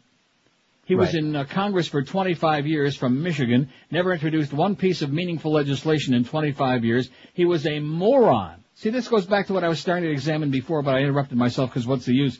I mean, we had FDR. Kennedy was a great speaker, even though he was a philanderer, but nevertheless, he was a great speaker, even though you Cubans don't like him. But who did we have? Seriously. Teddy Roosevelt, Woodrow Wilson, FDR. I mean, FDR was just dynamic, those speeches. I mean, just from a guy in a wheelchair, no less. Wasn't he the Penguin? Yeah, he was the Penguin, until Burgess Meredith stole the part. And then we had, of course, Truman wasn't a good speaker either. Now, I would say Truman was a ballsy president. He showed them Japs a thing or two, man. Yeah, he had some lines. Yeah, he had that one line, Dewey beats Truman. He's holding up the Chicago Tribune. Dewey beats Truman. He liked that. Now, he had given him hell, Harry. He was okay in his own bizarre way. Doug MacArthur didn't like him too much. Well, that's too damn bad. But he was, That's too damn bad on Dougie's part. Yeah, well. He should have understood the chain of command. Well, he's dead too now, MacArthur. Yeah. See, it goes to show you what comes around goes around. But we've had so many, bumbling, fumbling, inarticulate. I mean, we can do better than that. We're talking about the best and the brightest. This is the best we got. What we got now? Al Gore against George W. Bush. John Kerry. My God. Herman Munster Jr. I say Clinton and Howard Dean for vice president. Let's to hell with the Constitution, okay? If Bush can keep disregarding the law, why the hell can't we do it? Clinton and what's his name? Howard Dean. Okay. As long as Judy has to stay home. Since or at least keep her in the broom closet somewhere. Don't let anybody see her. Although we have, like I said, had a string of very ugly first ladies. Man, so many of them. Since Jackie Kennedy. And she was ugly too, come right down. Yes, she really was. She was. She had like a prune face. She was not highly overrated. Although again, when you consider that she followed maybe Eisenhower and Bess Truman, she had a lot of goodwill coming in, you know what I'm saying? Because Bess Truman, she looked like she bought her outfit at Goodwill. Since 1960, who do you think was our best president? We're going to turn this baby around at noon and do the worst with the same bunch of Goyim. Clinton, 295. He wins 61% for Bubba. Oh, yeah. If the election were right now, Bubba against George W. Bush, if he could run again, he'd get 90% of the vote. I'm telling you right now. America is pining and longing for the day. Even those people, those goody two-shoes hypocrites screaming about that stain on the blue dress. Yeah, they only wish that they could leave one. Clinton, 295, although hopefully somebody looked better than her. Yeah, not on her. Reagan, 82. Look at this Reagan pulling away from JFK. Although JFK was only president for less than 3 years, Reagan had 2 full terms in there to forget everything he did. Reagan, 84, JFK, 67, and then it's a precipitous drop way down. Nixon, 11. George W. Bush, 11. That's quite an accomplishment to be tied with Richard Nixon. He's tied with Dick. Carter, 9. LBJ, 6. Bush, 1. George Herbert Walker, 3. Don't forget Daddy was a Nazi. And Gerald Ford has only got a small pair. We're Sports Radio 560 QAM. Is the next Inside the Porn Actors Studio, hosted by James Lipton. Today, my guest is Belinda Balloon. That's me. Back in May of this year, you made a palpitatingly prurient piece of straight-to-video cinema. The landmark to which I refer, of course, is Sorority Skankfest Volume 11.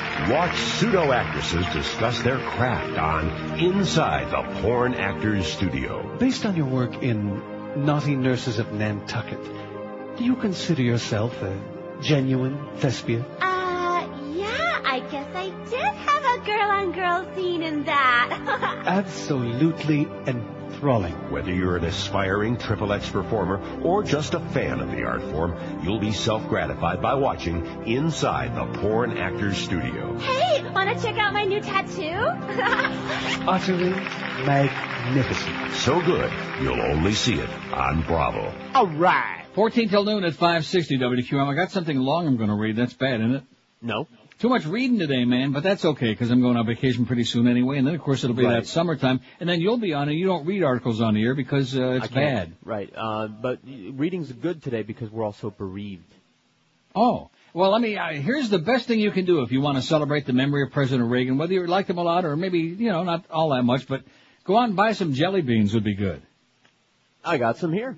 Do you? Jelly Belly jelly beans. Now, just to go to show you what a bastard I am, what a heartless piece of crap I am, I don't even like jelly beans. Being the old fat diabetic that I am, if I'm going to go out and get some candy, jelly beans, that would be so far down on my list. If you had them, if I was sitting right there across from you, I wouldn't be the least bit interested in that crap. That's because you haven't had Jelly Belly jelly beans. I don't care about, I've had Jelly Belly all my life. Yeah, but these come in spinach flavor. No. Dirt. Vomit. Yeah. Earwax. Oh, great. Booger. No. Yeah. I might try that. All right, I'll save you if some. They're my own. Anyway, the headline of this article, I don't know if I'm going to finish the whole thing. It's long, and I'm not going to apologize anyway. I like it. Did Al-Qaeda trainee warn FBI before 9/11? It's NBC News.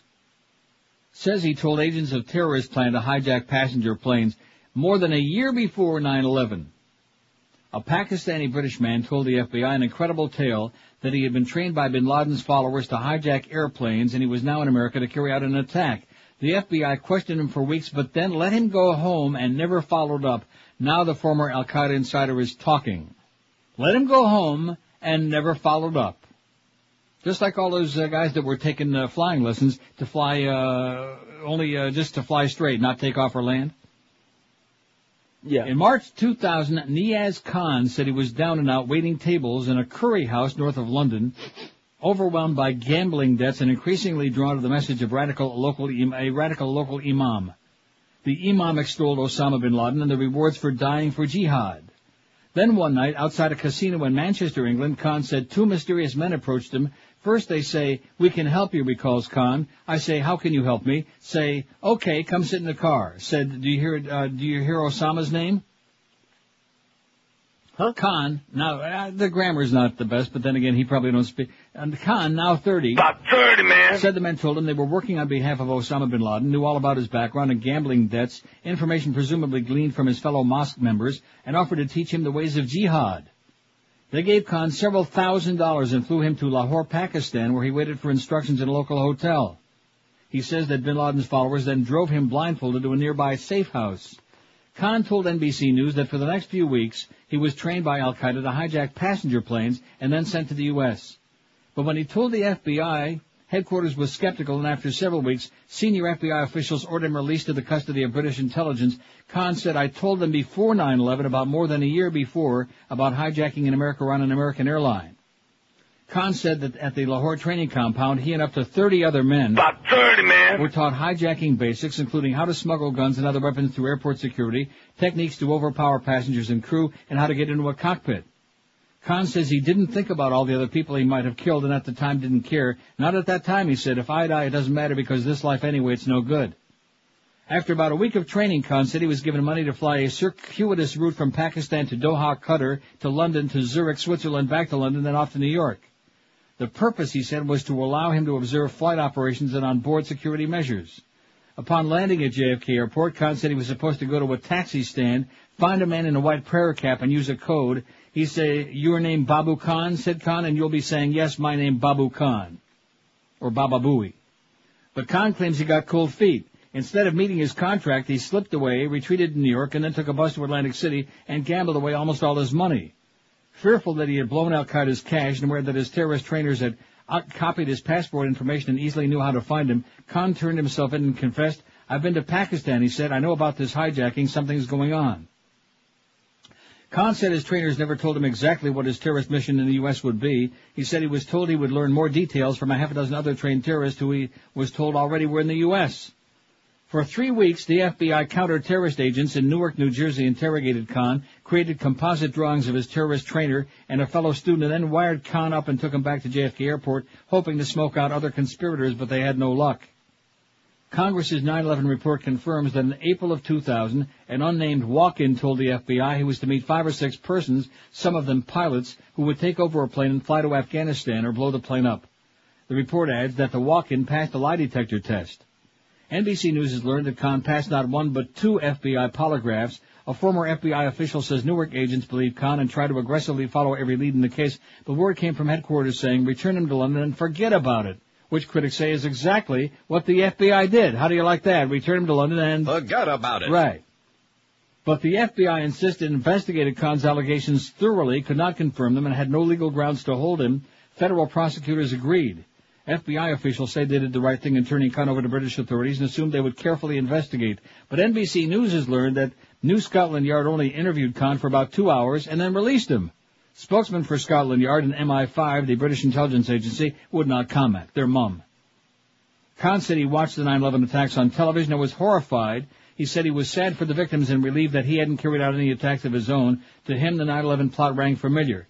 Maybe same plan, he said, maybe same training. There was no evidence that Khan was part of the 9/11 plot, but lawyers for 9/11 families urged him to tell his story, arguing it reveals a major missed clue. Khan says the British tabloids offered to pay him to tell his story, but he declined. He wants it known that he's not accepted any money for any interview. He is fearful for his life and at first was reluctant to talk to NBC. He changed his mind after a British newspaper published his name, and he says surreptitiously took his photograph. Once it was published, he agreed to go on camera to talk about what he sees as a missed opportunity. Khan remains surprised that to this day, the FBI, CIA, and Scotland Yard have never asked for his help in identifying the street address of the Lahore safe house where he and dozens of other men were trained. He says he saw some identifying signs and might be able to locate it today. I'm just surprised because they never came back to ask more things, he said. The FBI believed me, but maybe not, didn't take it seriously enough. Now that he's told his story, Khan plans to go back into the shadows, branded by some a terrorist, by others a traitor to the cause. He's going into hiding. He's growing a big fat mustache. Going to wear one of them burqas and whatever. Salman Rushdie has a few hiding places picked out. There you go. They have a club. Here's our first poll of the day. Since 9, and we're going to turn it around at noon. We're going to turn it right around. You can stare at rectum. Right. Well, speaking of staring, don't forget Ursula Andress in a state of undress behind the beaded curtain today. Since 1960, who do you think was our best president? Of course, a lot of you don't care. We should put that on there too, right? Right. Well, we don't. You know what? If you don't care, we don't care either. I'm not putting that on there. That's the easy way out for lunkheads, which we have so many of out there. Lunkheads, idiots, morons. How should that affect my life? I don't care. That had nothing to do with whether I'm going to get laid tonight or not. Oh, okay. And, of course, in the case of most of those people, they aren't. 570 votes. Not too shabby here.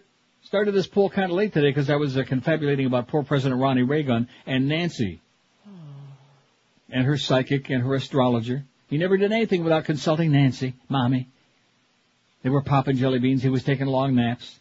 But now, of course, they got the whole deal all built up here. He was the great communicator. He was a great leader. And like I said, everything is relative. So you look at what we got now and you look back at him and you say, hey, bring him back again, okay? Even in the box, he's got to be better than what we got now. And less dangerous. A lot less dangerous. Clinton, look at this. 353 votes out of 570. 62% for Bubba. Oh, yeah. Oh! They're longing for the day, man. And to think those right-wing hypocritical slime holes, man, dragged us through 2 years of Penisgate and Staingate and Monica-gate and you lied about it gate. Yeah.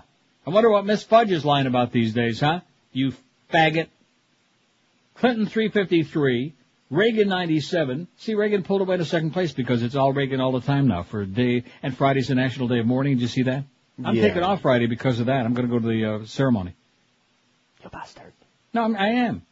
I'm taking off Friday because it's the National Day of Mourning for President Reagan. I don't want to be totally disrespectful. I'll put some bastard like you on Friday to be disrespectful. How do you like? And you'll probably say bad things about him yourself.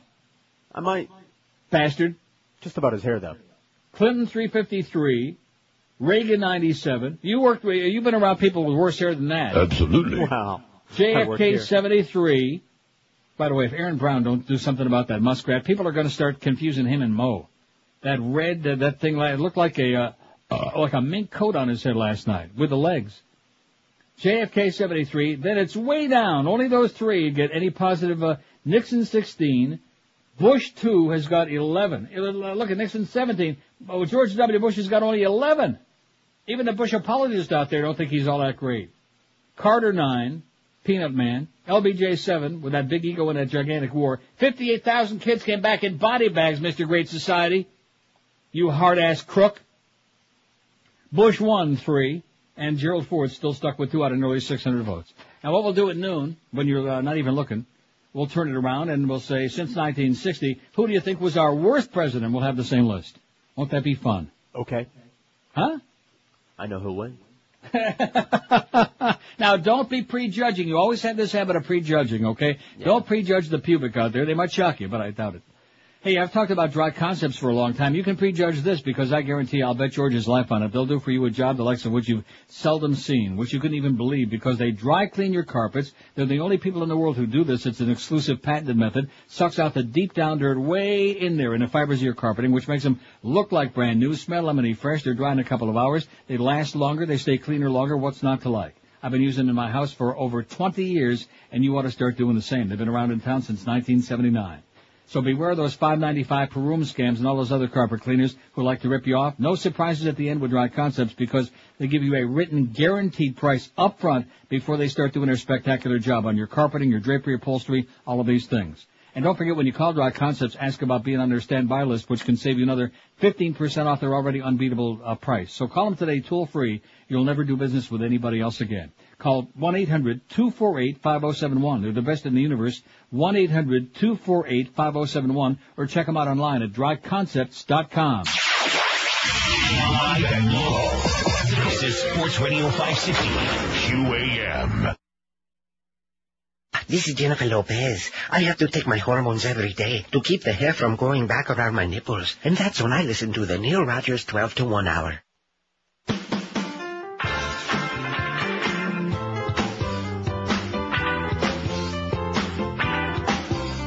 Now Bush told our military the shooting's gotta stop. Fighting pockets of resistance. It's getting way too hot.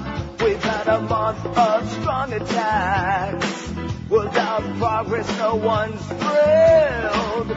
We must negotiate agreement before someone else gets killed. But we kinda like it. Rockin' Fallujah, rockin' Fallujah. But we kinda like it.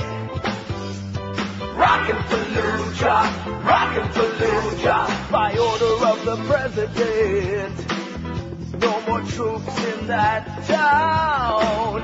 Get a ceasefire underway. Was the consensus the world round? So Bush said enough of this, boys, I think we're done. Let the FPA do the job of shooting off our guns. This way it won't look like our job failed, then my re-election's nailed. But we kinda liked it. Rockin' Fallujah, rockin' Fallujah. But we kinda liked it. Rockin' Fallujah, rockin' Fallujah. 1203 at 560 WQM. We took that first poll between 10 and noon or 10:30, whenever we started. Actually, we only had to poll on there for an hour and a half. We had over 600 votes. You see that? I saw it. Pretty impressive considering how many people are left in town this time of the year. About 30, man. Right, and once the kids are off to school, which will be completely, I guess, the end of this week, or is it next week? Something like that this week. Pretty soon. There'll be about 5. Josh, George, Mo. Absolutely. And that's about it. Your mama. Your mama. Since 1960, who do you think was our best president? We can change that right now, Eric. Any second, any moment when you're ready. Because I printed this out. Actually, there were a bunch more, but they were all piling on that Clinton thing. Let's not get too carried away, okay, as much as I liked him. I certainly voted for him, and I'm sure you did too. I voted for JFK.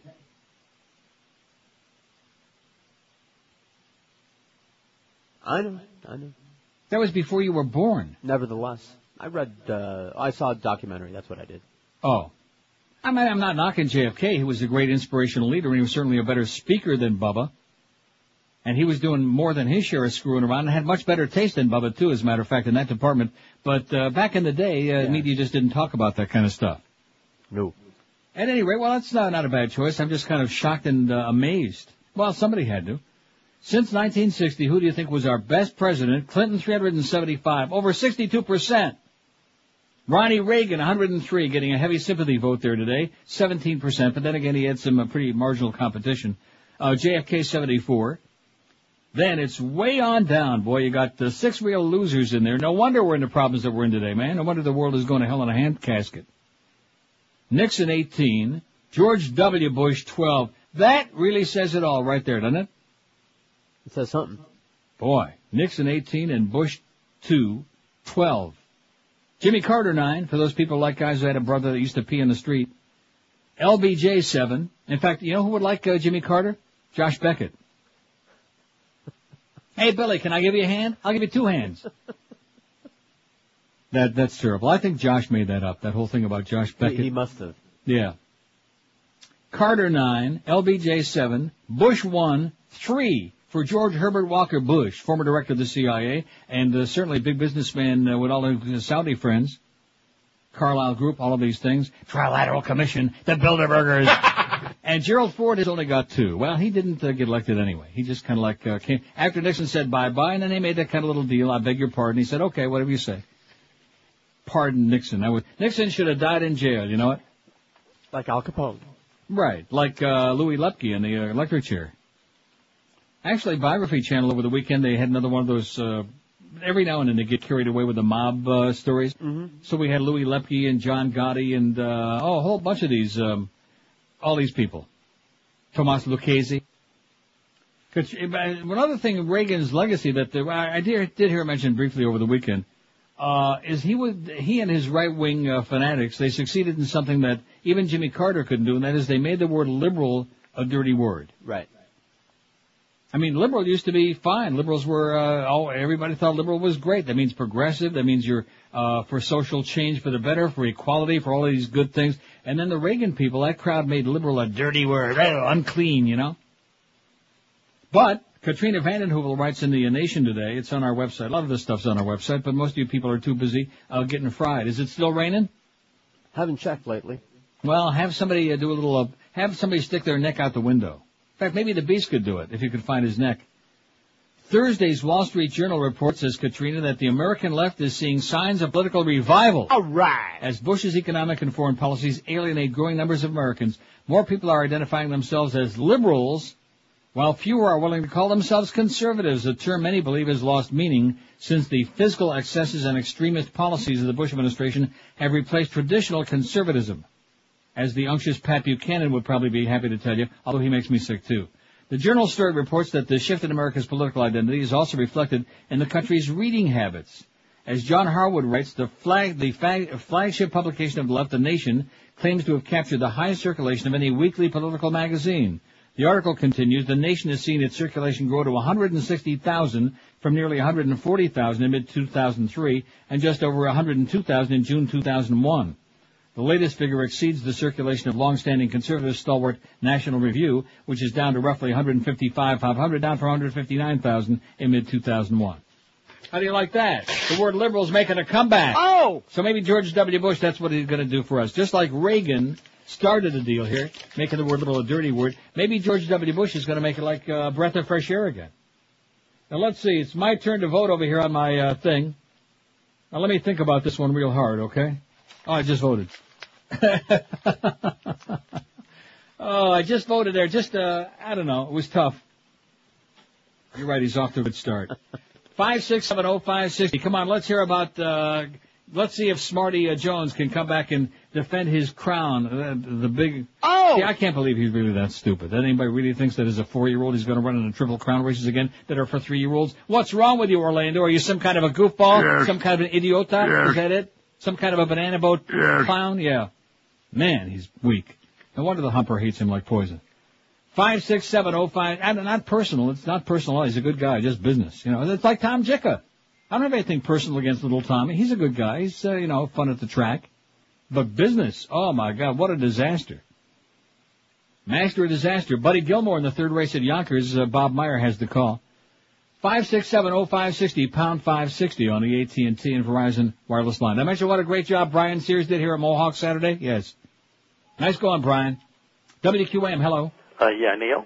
Yes, sir. I just want to say this weekend was a bunch of crap with all that Reagan stuff. I mean, I didn't even watch it. This weekend, it's still going on, man. But, I don't remember him that way. I remember high unemployment. He didn't care about no poor people. He wasn't for AIDS research. Right. The rich got richer. The poor and the middle class got poorer. Right. All of those things. High deficits, unconnected upstairs. He was a mental midget. I don't remember him being this great leader that they're making him out to be. He took a lot of good naps, though.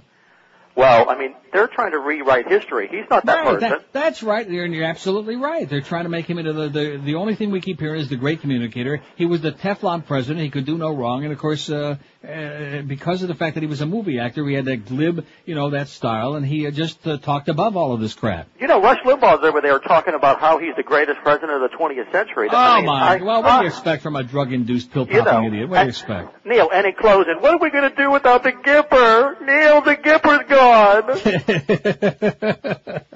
Oh, get a grip around yourself, pal. Or not. You better not. They might be watching. Here's a fax that says, I know you've seen the Michael Moore trailer for the great... Yeah, I've seen it. That's why we keep playing the audio on here, Pally. For the great movie Fahrenheit 9/11. I keep watching it. It's just great. Can't wait for it to come out. With that, now watch this drive and let the Eagles soar. See you at the border, it says. We'll be waiting for you. We'll be waiting at Casino Niagara. Oh, that's another thing. We got all kinds of casinos here in Ontario, eh? Do you now? Even the racetracks have casinos here. What a concept with slots. Yeah, real. We're talking real casinos, not make-believe. To show you, here's I don't want to get diverted on this, but I will anyway. Everybody I talk to tells me the same thing. The Hard Rock Casino in, what is that? Halland? Hollywood. Hollywood, yeah. Hollywood. On the red. That place is packed. They're doing a businessman, the likes of which you can't believe. Why are they doing a business? Is it a great casino? No. I mean, I haven't been inside, but I'm talking about the reports I get. They're not even like real regular slot machines. But they're doing a land office business because the public is desperate for some action, for some fun. People want to go someplace where they can have a good time. Governor Bush, Reverend Bush, our reverend and thief. Here's a guy that's so pious he's worried about the Terry Schiavo's keeping that bitch alive. And in the meantime, he upped his brother's steal election, him and his girlfriend Catherine Harris. How do you like that? Talk about a bunch of hypocrites. Talk about a bunch of freaking liars.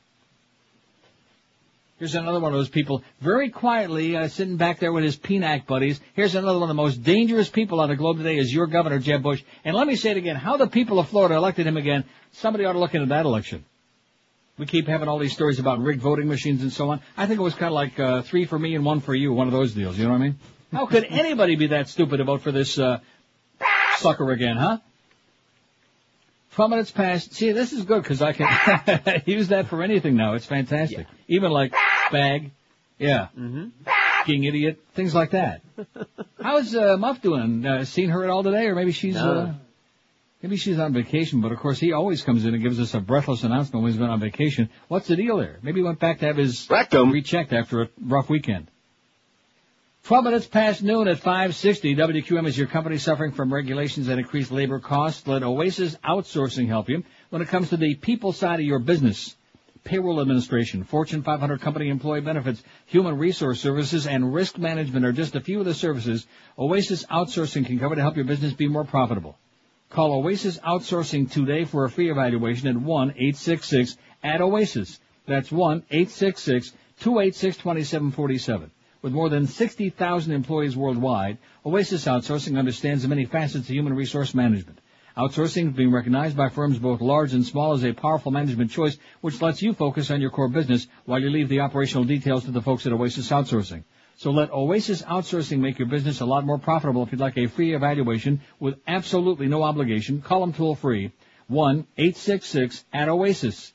That's 1-866-286-2747 for Oasis Outsourcing. Live and local. We're Sports Radio 560 QAM. Cresta Canadá, judío bastardo. Time now for another gay Massachusetts wedding we'd like to see.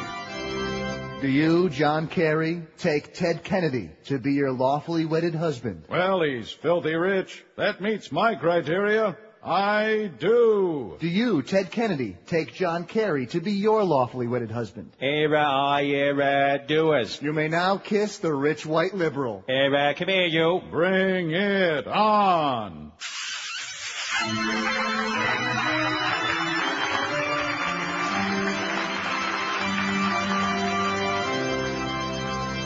12:17 at 5:60 WQAM. Here's some good news for you. Martha's sentencing delayed. Okay. The federal judge overseeing Martha Stewart's legal case has delayed her sentencing hearing till July the 8th, her lawyer said. Well, it's good news for you because it'll give you something to talk about in July. Okay. Well, that's right. She wasn't going to be sentenced anyway until June 17. Well, like I said, Stewart is convicted March 5th of obstructing justice during a government probe into some of her personal stock sales, was due to be sentenced June 17. Legal experts have said she faces a year in prison or more. The delayed hearing comes more than 2 weeks after government prosecutors charged a key witness with lying while testifying at her trial. And like the Inquirer says, they were out to get her and make an example of that bitch. How do you like that? Yeah. Now, Dave the cop, who I told you don't send any more faxes, but this is a good fax, so I got to read it because he signs it Dave the Liberal. We know it's you, Dave the cop. You're not fooling anybody. Go out and make some coffee and get some donuts. Hopefully not Dunkin' Donuts. God, they suck. I mean, I hate to keep saying that, but it's just my opinion. I just don't like Dunkin' Donuts. I can't eat donuts anyway. But the idea that if there was a choice, in other words, if there were like a dozen Krispy Kreme and a dozen Dunkin' Donuts sitting on that counter out there by Clarence's desk, I mean, is there any choice? Well, wait, first of all, you could leave all the Dunkin' Donuts for Josh. I'll take them. No, I bet you will. And I'll tell you a little later what you can do with them. But, I mean, Dunkin' Donuts are just so dry and pasty, you know? Kind of like Dave Van Boring's hairpiece. Anyway, I don't want to get you into trouble. Right-wing talk show, yeah, I do. Right-wing talk show hosts such as Schnitt and Glenn Beck, says Dave the Liberal, are already warning and preparing their audience for the release of Michael Moore's movie, which I'm glad, an extra good reason that he sent me this fax, because it reminded me to play that trailer one more time. You can make people do anything if they're afraid. The FAA has taken the action to close all of the airports in the United States. All commercial and airline traffic was grounded. But we had some airplanes authorized at the highest levels of our government to pick up Osama bin Laden's family members and transport them out of this country. In the middle of the war, corporations decided to hold a conference to figure out how much money could be made. Once that oil starts flowing, it's going to be lots of money. Whatever it costs, the government will pay you. It's going to be good for business, bad for the people. Congressman, trying to get members of Congress to get their kids to enlist in the Army and go over to Iraq. The USA Patriot Act allows for searches of medical and financial records. It gives law enforcement almost unlimited power. They wait till the middle of the night. It's printed in the middle of the night. How could Congress pass this Patriot Act without even reading it? Sit down, my son. We don't read most of the bills. No one read it. Members of Congress, this is Michael Moore. I would like to read to you the USA Patriot Act. Let the eagle soar. From the corridors of power, Congressman, to the streets of small-town America, to the front lines. It's an impressive crowd, the haves and the have-mores. Some people call you the elite. I call you my base. Comes the true story that will make your temperature rise.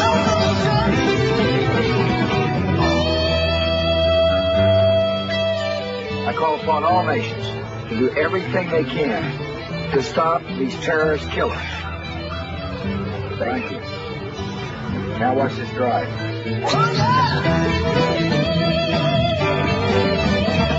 Oh, my God.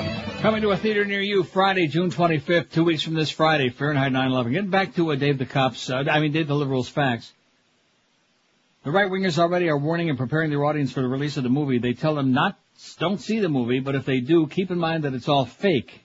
Right. It's so pathetic that right-wingers must always be told what to think and what to do by those they hold in high regard. That's one of the reasons why I know that liberal talk radio won't succeed, because liberals usually are better informed and better critical thinkers and don't need to listen to the radio to be told what to think. I tried listening to Air America, but they constantly talk about stuff I already know, so what's the point? P.S. Tomatoes are not vegetables, but the Gipper was for the last 12 years. That's bad, Dave. That is so insensitive and cruel that I probably shouldn't read that on the air. What does it say again? Tomatoes are not vegetables, but the Gipper was for the last 12 years. No, it wasn't tomatoes. It was ketchup was a vegetable. When they were arguing about, school budgets and school lunches. Ketchup satisfies the need for a vegetable. That was Nancy's idea, by the way. I'm sure a psychic told her that. Kind of like Marie Antoinette in reverse, let them eat ketchup. Only John Travolta said let them eat mayo on their fries. Like in Amsterdam. And let them smoke a big fat one, too. 5670560. Pound 560 on the AT&T and Verizon wireless line. We have a troubling number on this second poll here so far. Out of the first 121 votes, it's not looking too good for W in this crowd. Since 1960, since after the Eisenhower era, who do you think was our worst president? Bush the Tooth, George W.'s got 78, 64.4%. Oh, my God. Jimmy Carter, 14. Jimmy Carter was a disaster. An absolute disaster. He kind of left me with a feeling of malaise, you know? Mm-hmm. In fact, I think they should have sent his ass to Malaysia. Would have been good. Carter 14, Clinton 10. That, of course, is the stain on the blue dress crowd. Nixon 6, Reagan 5, JFK 4. We know who those people are. You know what I mean? Incredible. Yeah, your people. Ford 2, Bush 1, and LBJ 1. See, Bush 1 didn't elicit much sentiment, good, bad, or just nothing, you know, and I would agree with that. Mm-hmm. He was pretty weak, pretty lame, a wimp, which we knew going in. Read my lips. But dangerous. And quite frankly, I didn't think that this one would be as dangerous as he was, but this one's 10 times more dangerous because this one's stupid. Surprise. See, at least Bush 1 had an intellect. He had an IQ larger than his thumbnail. Mm-hmm. He was an And he always had Martha Washington to, you know, keep him calm when things got really tense. Anybody with hair like that. In fact, when they used to be on together, I used to think to myself, are you sure that's not his mother? I mean, that's his wife? Yeah. That's disrespectful, Neil. No, it's just honest. She's an old bag. I think she was an old bag when she was a child. Old Barbara Bush. I keep thinking about that quote. Oh, she doesn't want to have to see all those pictures, all those terrible things of these soldiers and yeah, right. Right, let's protect us from all the unpleasant things of all the carnage and destruction and devastation that your son is causing. Oh, it wasn't Dave the cop. Oh, look at that. Oh, thank goodness. It's somebody else, Dave the liberal, because he just faxed and said it wasn't him. Well, that's even better, and don't fax us anymore, Dave the cop, for a while. Take a couple weeks off. Fax George all summer long. Keep him busy. Robin E. Blumner writes, these are on our website, I think some of these, and if not, most of you aren't going to read them anyway, so I'll read them anyhow. Right? Because what kind of calls are we going to get today? WQAM, hello. Hello? QAM, yes, sir. That was a great bit you played there. Was that Alvin Lee and 10 Years After? Yeah, Like I told you. WQAM, hello. Not there, see? Now that line, something's going on with that, isn't there? It might be. That's a weird sound. Yeah, it's a very weird sound. It sounds like Bell South again is potchking around with our phone. WQAM, hello. Hello, Neil. How you doing? Pretty good, sir. I'm curious. When Nixon resigned, did we have didn't Spiro T. Agnew? Hey, what I tell you, shut up, bro. Wasn't there Spiro T.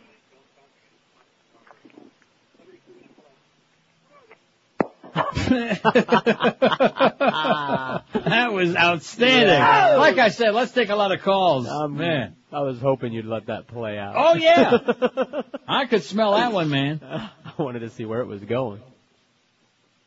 I think somebody spiked his Spiro T, if you ask me. That was beautiful. See what I mean? Nothing like these phone calls, man, to make my day every day. You guys are a bunch of faggots. Okay, Junior, thanks a lot. Okay? Now go back and put on your jockstrap, or just take a shower with those naked guys again, okay? Junior. Get the honey, Junior. Say out. 26 past noon, speaking of honey and speaking of fat people. Well, Junior Seau's, he could lose an ounce or two, couldn't he? He's got a fat ass. That's what Josh told me. He said he puts Pudge Rodriguez to shame. He's got a big ass, Junior Seau. Isn't that what you said? That's what you said. No. What? I haven't seen Junior Seau since he played for the Chargers. That's a long time ago, man. I haven't been around, you know. I'm watching the Patriots. I'm watching Tom Brady. I'm watching the Tampa Bay Lightning win the Stanley Cup tonight. Brad Richards with a hat trick. Nice going, Brad. Stick it in there, baby, and the puck, too. Hey, speaking of, like I was starting to say before, the honey and be fat, everybody's fat. Even watching Tom Durkin the other day on that Belmont telecast, I wanted to cry.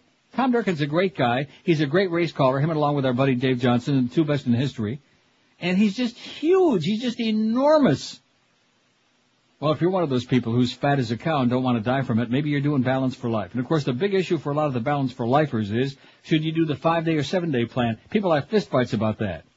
Well, the 5-day plan does not include the weekends, but what if you just want a few meals on Saturday and Sunday? The 7-day plan has got all the meals, but what if you have dinner plans for the weekend? It's all or nothing. Well, now, Balance for Life, to solve your dilemma, has created the 6-day plan. On Friday night, you'll get one bag for the entire weekend, so you can choose which meals you want to eat and when. The best part about this plan is, since Balance for Life is the only meal delivery service that offers you choices, you can choose meals from either the Saturday or Sunday menu. What's not to like? And to add to this plan, if you tell the wonderful people at Balance for Life where you're going to eat out, they'll tell you which items on the menu are Balance for Life approved. They might even stalk you at the restaurant. What a complete service. And Balance for Life is working exclusively with a few local restaurants to label menu items Balance for Life approved. And when they find out, well, maybe they'll tell us about which restaurants they are, too. Would that be great?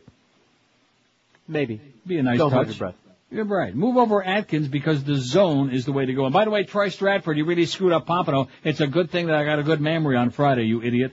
Plus, keep an eye on that website, balanceforlife.com, for new and exciting changes. Log on now and register for their newsletter. So, if you're one of those people who try desperately to get off that extra poundage with Balance for Life, here's some new and exciting things for you. Check it on the web at balanceforlife.com or make that call, 1-866-225-4543. That's 1-866-225-4543. Live and local. This is Sports Radio 560.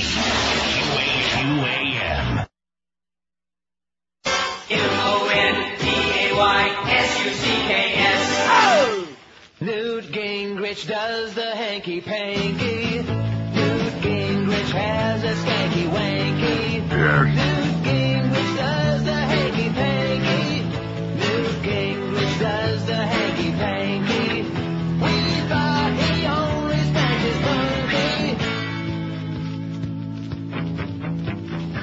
monkey. They tease Bill Clinton about it all the time. Yeah. They call him womanizing low-life slime. But Nudie's chasing girlies all around the desk. That's why his shirt's untucked, his hair is a mess. Who would have thought, whoever would have thought that? All right, here we go, on the desk, let's go. Mr. Speaker, the committee would like to know, are those high heel shoes sticking out from under your desk? I see. Okay, then, the committee sees no impropriety here, and there'll be no further investigation. I saw him working on his pickup lines. Do you come here often, baby? What's your sign? A pretty young Republican and all alone. Hey, pretty baby, can I give you the bone? Who would have thought? I never would have thought that. Come here, baby, and meet the junior speaker of the House. Newt Gingrich does the hanky-panky. Newt Gingrich does the hanky-panky. Newt Gingrich has a skanky-wanky. Absolutely. Newt Gingrich does the hanky-panky. We thought he always spanked his monkey. Oh, this just in. Nancy Reagan arrives at funeral home in Santa Monica. She don't look a day over the age of 105. I actually feel relief for her, even though I can't stand her. Look at her. Are you looking at that on CNN? No, I'm looking at this. What? Oh, okay, now I am.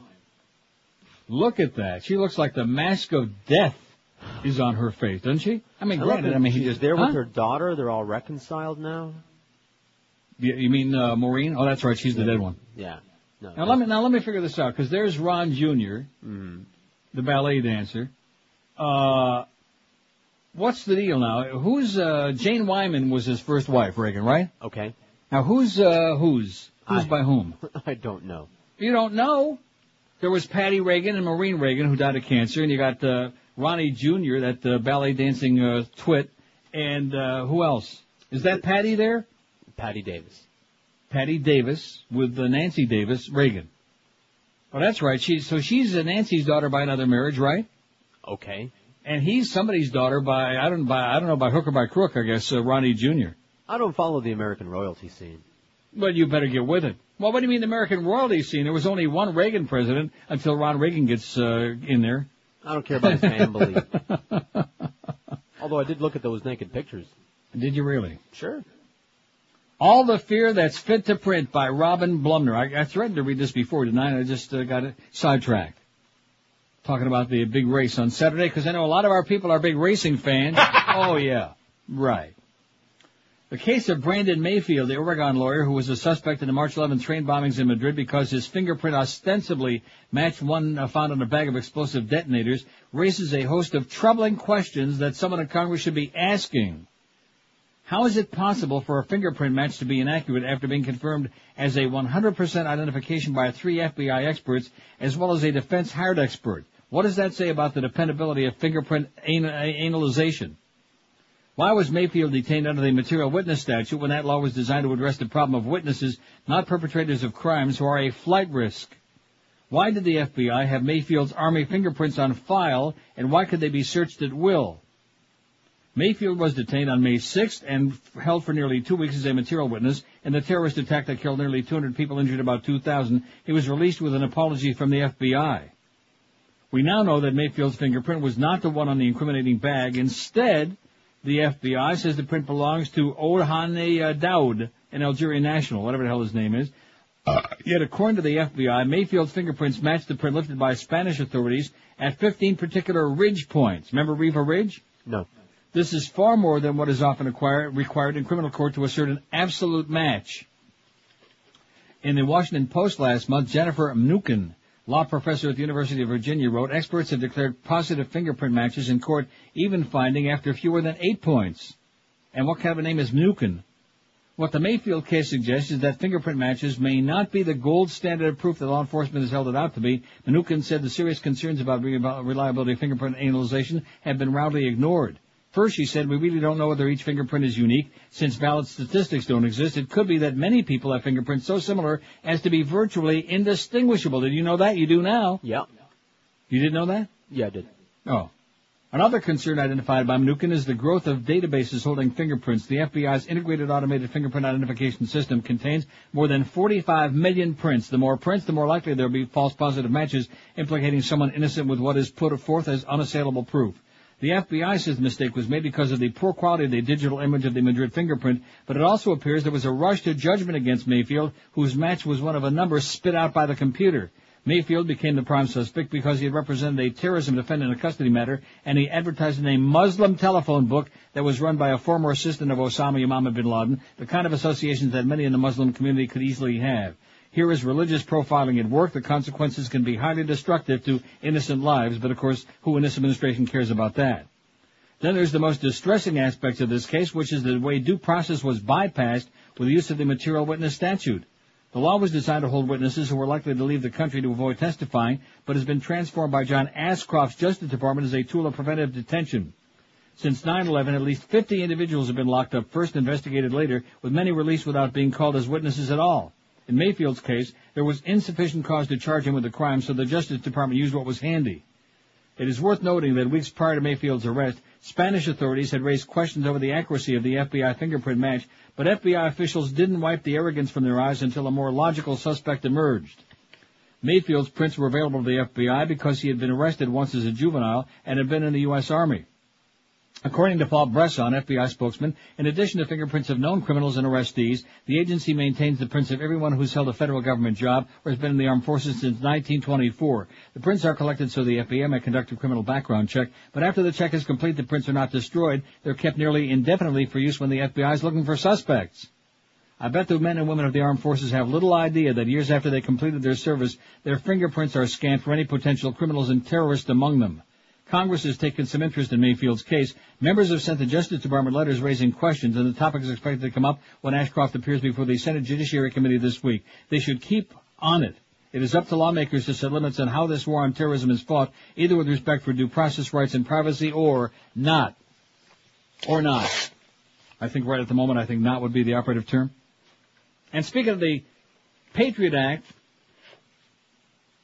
and the thing in that clip from the Fahrenheit 9/11 and the fact that nobody read the bill in Congress? Right. The Broward County Commission registered their opposition and declared it unconstitutional on whatever the hell day that was. And 2 minutes till midnight, the Sun Sentinel put that story on their website, and it never appeared in the next day's newspaper. It vanished. All of these things continue disappearing mysteriously. All of these things. In the middle of the night, or being printed mysteriously in the middle of the night, as the case may be. Just a coincidence, I guess, huh? Must be. Sure. 12:41 at 560 WQM. Kimba Bocamper for the Mad Dog at 2. The Humper at 4 from Shula Steak 2. Then we got the big. We just can't wait to see Smarty Jones in the Derby again next year. And in the Belmont, he'll probably do better. Eddie K at 10 o'clock, and then overnight it's total loss. 12:47 at 560 WQAM. 259 votes on poll number 2. First 2 hours, we asked who was our best president since 1960, and Clinton wins hands down with over 62% of the vote. Bubba. With all his warts and pimples and growing nose, he still wins hands down, over 62%. But who was our worst president?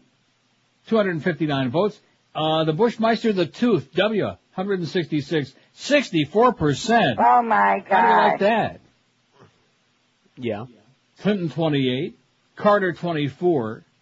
Now, how is that possible? Well, it's because of recent history and because the Clinton bashers, they're just out there salivating. I want to say their very worst. They don't like the fact that he was getting a little ahead of his time. Carter, 24. Reagan, 16. Nixon, 9. JFK, 5. Gerald Ford, 4. LBJ, 4. And Bush, 1, 3. He was kind of like that porridge, Not too hot, not too cold, just mediocre. Just lukewarm. Not a whole lot of people like him, not a whole people dislike him. It's just, like that. Comme ci, comme ça. Come how? Bush 1. Sa. Oh, look at this. Here's LL Cool J talking about Reagan. People, in different ways, like, well, if you do this, you can't do that. And if you do that, you can't do this. Well, guess what? He was a movie star, and he became president of the United States. Well, how do you like that? You tell him, LL Cool J. You tell him. Oh, Tony Bennett. Was when he was governor, and he had me sing for the boys that came back from Vietnam. And it was unforgettable. It was unforgettable. Tony Bennett. In the day over 110, there's Jessica Parker. Leader. And a long and very rich life. What's new, Sarah? And I think the thing that most of us will remember is that he passed away in the loving care of his family, which so many people in this country who have Alzheimer's. Yeah, he showed us what a real vegetable is, okay? Forget about that ketchup crap, Nancy. I think he was getting even with her, you know it? For coming up with that crap that ketchup is a vegetable. Punishing all the children of America going to school and being deprived of their real nutrition and health. That's probably why we got a bunch of running around right now. It's probably all a Reagan thing, wouldn't you think? Blame ADHD on him. Right. And HDTV. Right. And all the other things, too, if you ask me. Anything evil. He was always talking about the evil empire. Now we got the one with his evil doers. And Ted Kennedy's drinking that evil doers. 5670560, pound 560. Want to intersperse a few of your calls today, get some of your thoughts? Or not, as the case may be. WQAM, hello. Yeah, Neil. Yes, sir. Yeah, it's ironic when Ronald Reagan was in office and then the wall came down in Germany and Russia collapsed, he set Gorbachev up in San Francisco to run a Greenpeace organization. Mm-hmm. You know? And then, to top it off, the guy winds up, dead, yeah. 5670560, pound 560 on the AT&T and Verizon wireless line. Were you following that one there? Nope. Something about, what Josh Beckett likes to do on his hands, I think is what he said. Some word in there. 5670560, WQAM, hello. Neil. Yes, sir. Hey, talking about Ronald Reagan in the 80s. Yeah. I'm in the medical equipment business, and we used to deal with, when AIDS first came out. Mm-hmm. I don't know, many people don't know this, like 95% of the hemophiliacs, we used to deal with children, and they were coming down with AIDS. And then you had all these hate mongers and all these people saying all these people deserve to die and stuff like that. Mm-hmm. And then, you're dealing with kids, and they didn't do anything, and just because of a condition that... Yeah, blood transfusion, right. Because of the bad blood. Like Ryan White. 95%. So and that whole mentality back then, I had no respect for the guy anyway, in my opinion. You can't see people die and little kids die and then have no compassion for him. Well said, man. Thanks. Thank you. Well said. Oh, it's a fag thing. He was a heartless, right-wing fanatic. And, because of the fact he was a movie star, he talked with that very glib, with that soft tone, Therefore, it's a cosmetic appearance that counts in the minds of millions, including these jackholes in the media now that are making a big song and dance about this. He was a non-compassionate right-wing fascist. Kind of just like what we got right now, even though they just changed the name. Now watch this drive. Yeah, watch this drive. Oh, brother. If you have a minute, go online on michaelmoore.com and just click on where it says view the trailer of Fahrenheit 9/11. You really have to see it. It'll just it's about 2 minutes long. It's really well worth it. It'll get you salivating for that movie coming out 2 weeks from Friday. He got the chutzpah. He's standing there. And of course, when you see that clip, you don't know where he's standing. You don't realize he's on a golf course.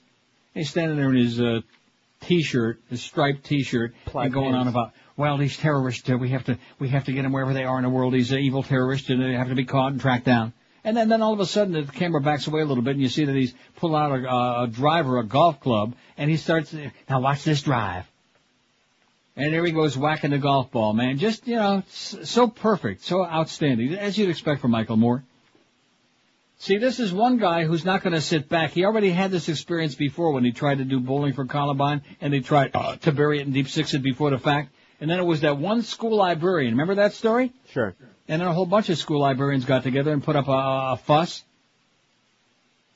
People that won't sit still for censorship. They don't believe in this crap, okay? Those are the people that made the stink, and that's eventually why the book and the movie got made.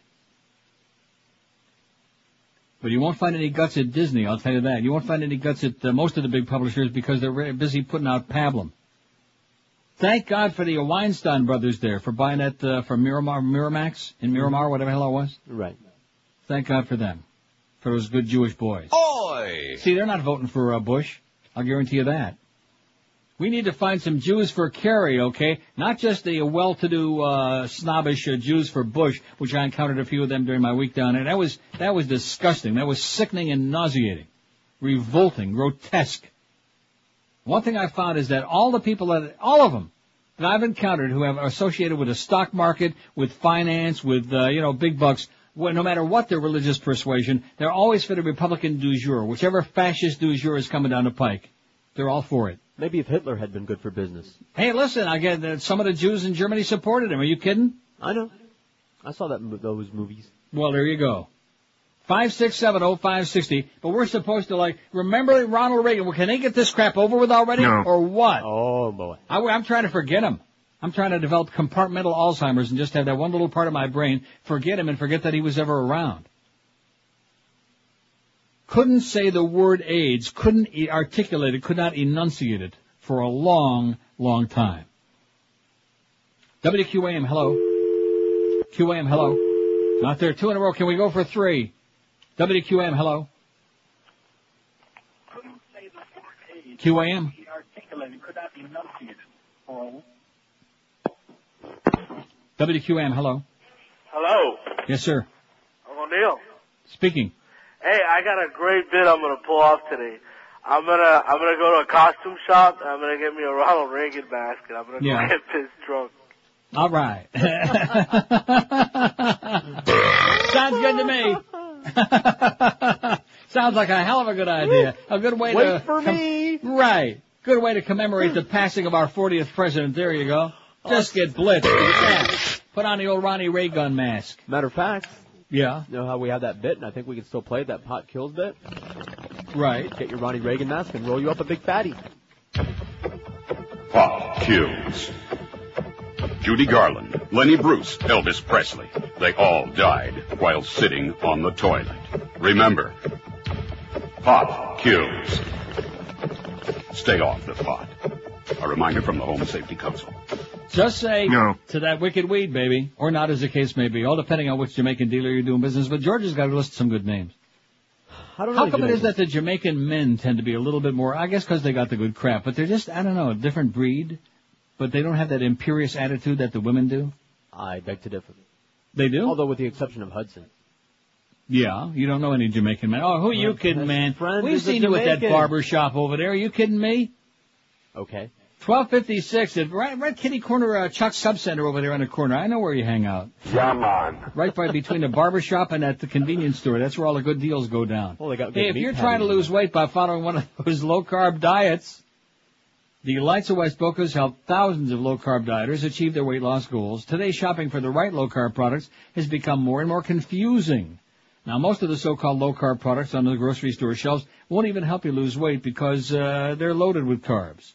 Selecting foods with the right ingredients as well as the lowest carbs is the key. That's what it's all about.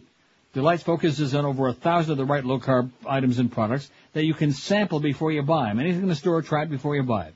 And they have a staff that knows dieting inside and out, so if you're on the Atkins, Sugar Busters, South Beach, or any low-carb, sugar-free diet, head for Delights of West Boca, the #1 low-carb store in the universe, and let them help you reach your important weight loss goals and stay alive. Unlike Ronnie Reagan, stay alive. They're open everyone. He was 93. That's much more than enough. They're open every day, 7 days a week from 10 till 10. Delights of West Boca is on the northeast corner of Glades and 441, right next to Boston Market. Call them toll-free, 1-877-LOW-CARB, LOW-CARB, or on the web it's lowcarb.com with a W. Don't forget, Delights of West Boca, it's your official Atkins retail center. Live and local. This is 560. The radio's all yours now. QAM. This is your president speaking. Yeah, I got so much time nowadays, I even listen to that Neil Rogers 1 to 2 hour. It's good. It's good. How dare they drag the good name of the United States of America through the mud of Saddam Hussein's torture prison? Abu Dhabi, Arabia. You know me, William Hung is my name. This is my 15 minutes of fame. Your ears I abuse as I'm screaming away like dim sum. Yeah, baby. You know me, ain't it a shame? I'm on TV, have my own private plane. I did Jay Reno and the Today Show too, but not Conan. No, baby. 'Cause I suck. No maybes, I don't move. I'm crazy. I hit the top 40, soon out of rock. Right, Bruce Lee, soon it's back to doing laundry. I suck. Oh, baby, I suck. Oh, baby. I'll tell you, that was a very moving thing on Saturday that they had to show us the flag at half-mast on top of the White House. They couldn't just report to us that the president ordered the flag lowered. They had to show it to us breathlessly. Breaking news! The flag has been lowered to half-mast at the White House. Aren't you shocked? Yeah, and dismayed. And then actually see it. It was just a fly opener to me. 102 at 560, WQM Kimba Bocamper for the Mad Dog at 2. Michelle Cottle of CBS News writes, Team Bush is on a religious crusade. All of these things. Yeah. A mighty army of religious warriors is being assembled on the president's behalf, writes Michelle. She says, Karl Rove is no idiot. I realize this observation sounds obvious, but it bears repeating. Often as Democrats in Washington's chattering class become increasingly excited about conservatives' increasingly public criticism of the Bush administration. Perhaps more than any other field, politics embraces the kick a guy when he's down outlook. Thus, with W suffering a popularity slump due to his breathtakingly mismanaged Iraq odyssey, it's unsurprising that many on the right have begun to grouse about other Bush moves that they see as ideologically impure. Sure, the tax cuts were great, but what about the massive deficits run up on W's watch? The White House can jaw about the cost of fighting terrorism all at once, but a budget analysis conducted by, of all folks, the Heritage Foundation indicates that less than half of the new spending under Bush has been related to defense or homeland security. Conservatives are less than thrilled about the president's big government prescription drug bill, not to mention his noxious, federally intrusive No Child Left Behind program. And speaking of intrusive, a colorful mix of right-wingers, including the leadership of the Eagle Forum, the American Conservative Union, and the Free Congress Foundation, think the Patriot Act could use some serious tweaking before John Ashcroft starts implanting spy cams in everyone's underpants. Concerns about Bush's conservative credo won't be eased by the fact that members of his own party have launched legislative crusades in conflict with his administration positions. Georgia ex-Congressman Bob Barr, the one with the funny little mustache, is lobbying hard for an overhaul of the Patriot Act, while Oklahoma Congressman Ernest Istook keeps pestering Majority Leader Tom DeLay for a vote on a balanced budget amendment.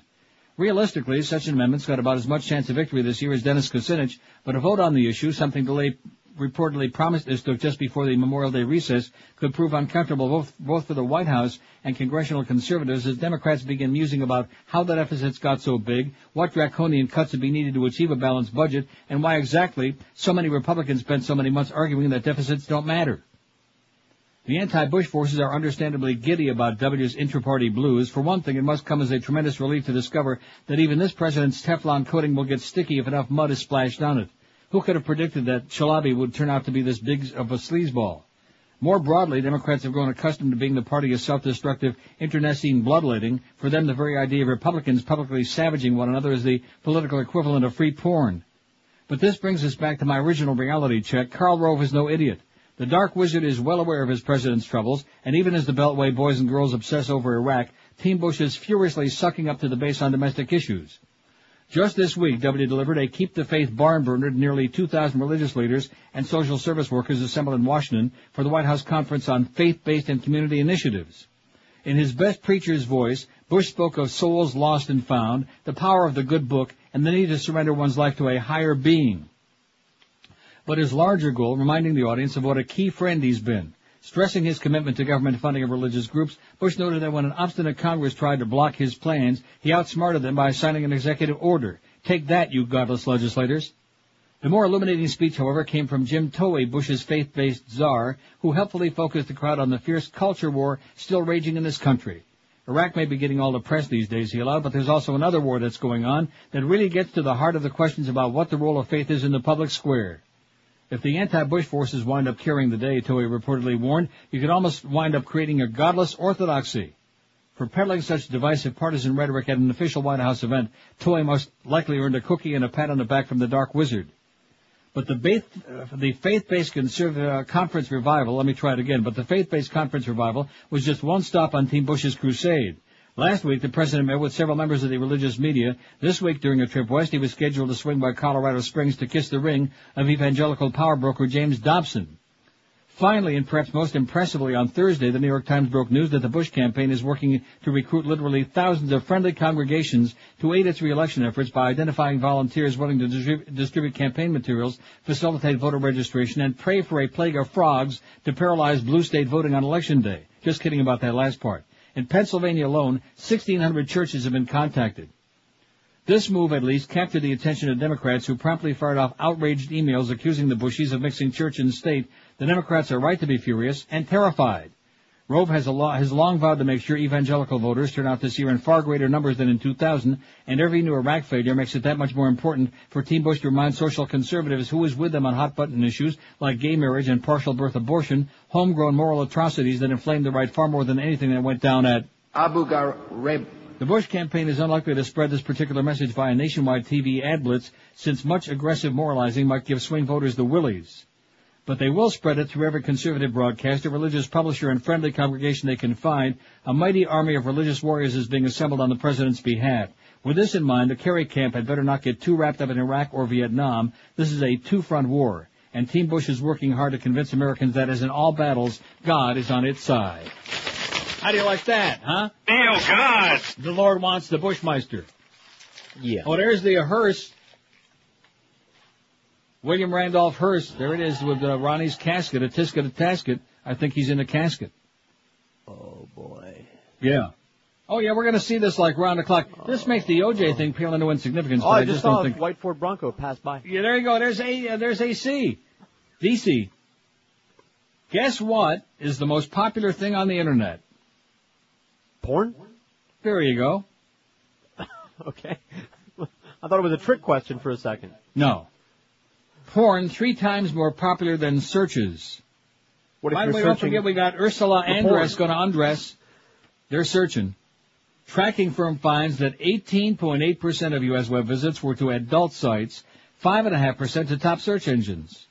See, that's why we give you a little of both. Although there's nothing pornographic about it, just a couple of boobies. It's art. Including the pictures of the president, a couple of boobies. It's an appreciation of beauty.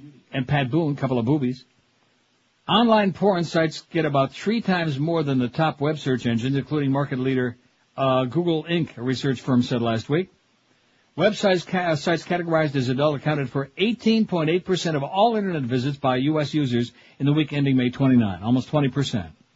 Meanwhile, the category that contained search engines dominated by Yahoo, MSN, and Google accounted for just 5.5%, according to Hitwise Inc., a California-based company that tracks web use. See, we should be putting more boobies and more porno on there, and less of these bedtime stories that we work so feverishly to find and inform, etc. It's quicker. During that time, Google garnered 2.7% of all web visits, while Yahoo Search and MSN Search got 1.7 and 1.1% respectively. Bill Tanzer, no kin to Bill Tanner, who we don't like anymore, VP of Research at Hitwise, told Reuters. Other large Hitwise categories included entertainment at 8%, business and finance 7.4%, and shopping and classifieds at 7%. Google is moving toward an initial public offering that's expected to be a blockbuster. The three leading search providers fall into a subcategory Hitwise called search engines and directories, yada, yada, yada. Does it go on any more about the porno on here? No. Well, that's all we cared about. Hitwise also found that fast-growing comparison shopping sites such as Shopping.com, NextTag, and BizRate are getting fewer referrals from web search providers, meaning that users are either going directly to the niche sites or finding other routes to them, thereby cutting search engines out of lucrative shopping clicks. The same appears to be true for top travel sites, Tanser said. How do you like that? Well, like you said, that's no bulletin. And why the hell should it be? Americans are repressed. Even though they're screwing their brains out 124 times a year, they still want Mo. Since 1960, who do you think was our worst president? That's our second poll of the day. 368 vote. Bush 2. George W. Bush has got 65.7%. Oh, my Holy God. crap. Oh, there's Cheney. Playing center for the... Wow, well, he's going to play center for the 49ers this year, Cheney. Yeah, out there in San Francisco with all the maricones. Well, his daughter, is a dyke. Let's see. Bush 2, 242, 65.7%. Jimmy Carter, 38. Weak, man. Terrible. Awful. Just go and pick some peanuts, Jimmy. Get out of our puss. And tell your brother, didn't he die? Billy Carter's dead, right? Yes, he did. Well, he won't be doing that anymore in Josh Beckett's hands or anybody else. So that 6-pack of Billy beer you've been saving up is worth something now. All right, crack it out.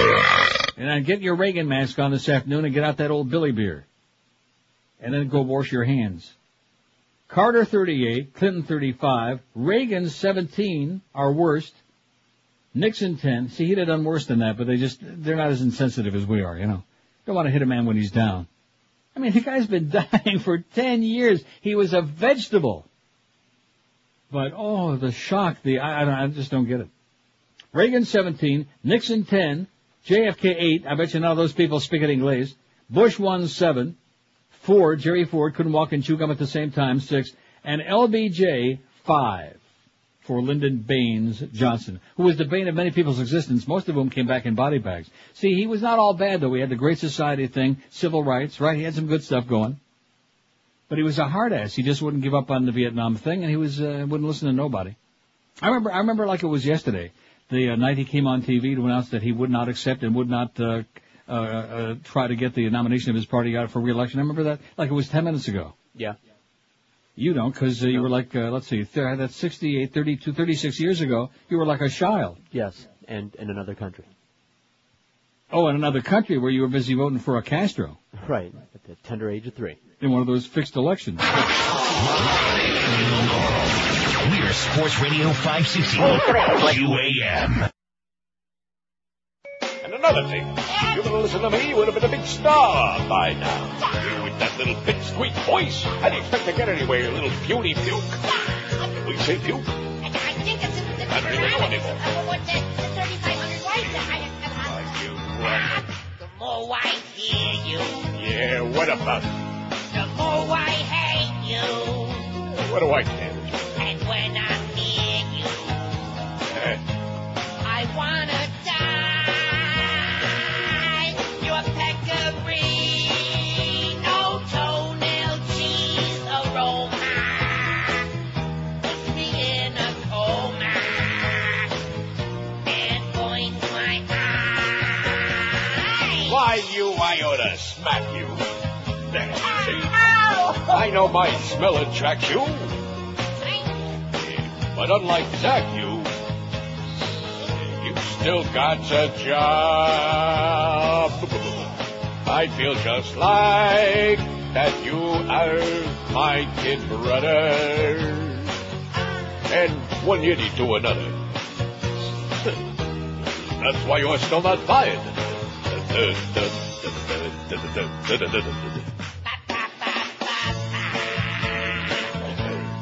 Doi, doi, doi, doi. Doi, doi, doi, doi, doi. Doi, doi, doi, doi. Our morning show can put you in a coma. Can't wait till it's over. All right, that's enough.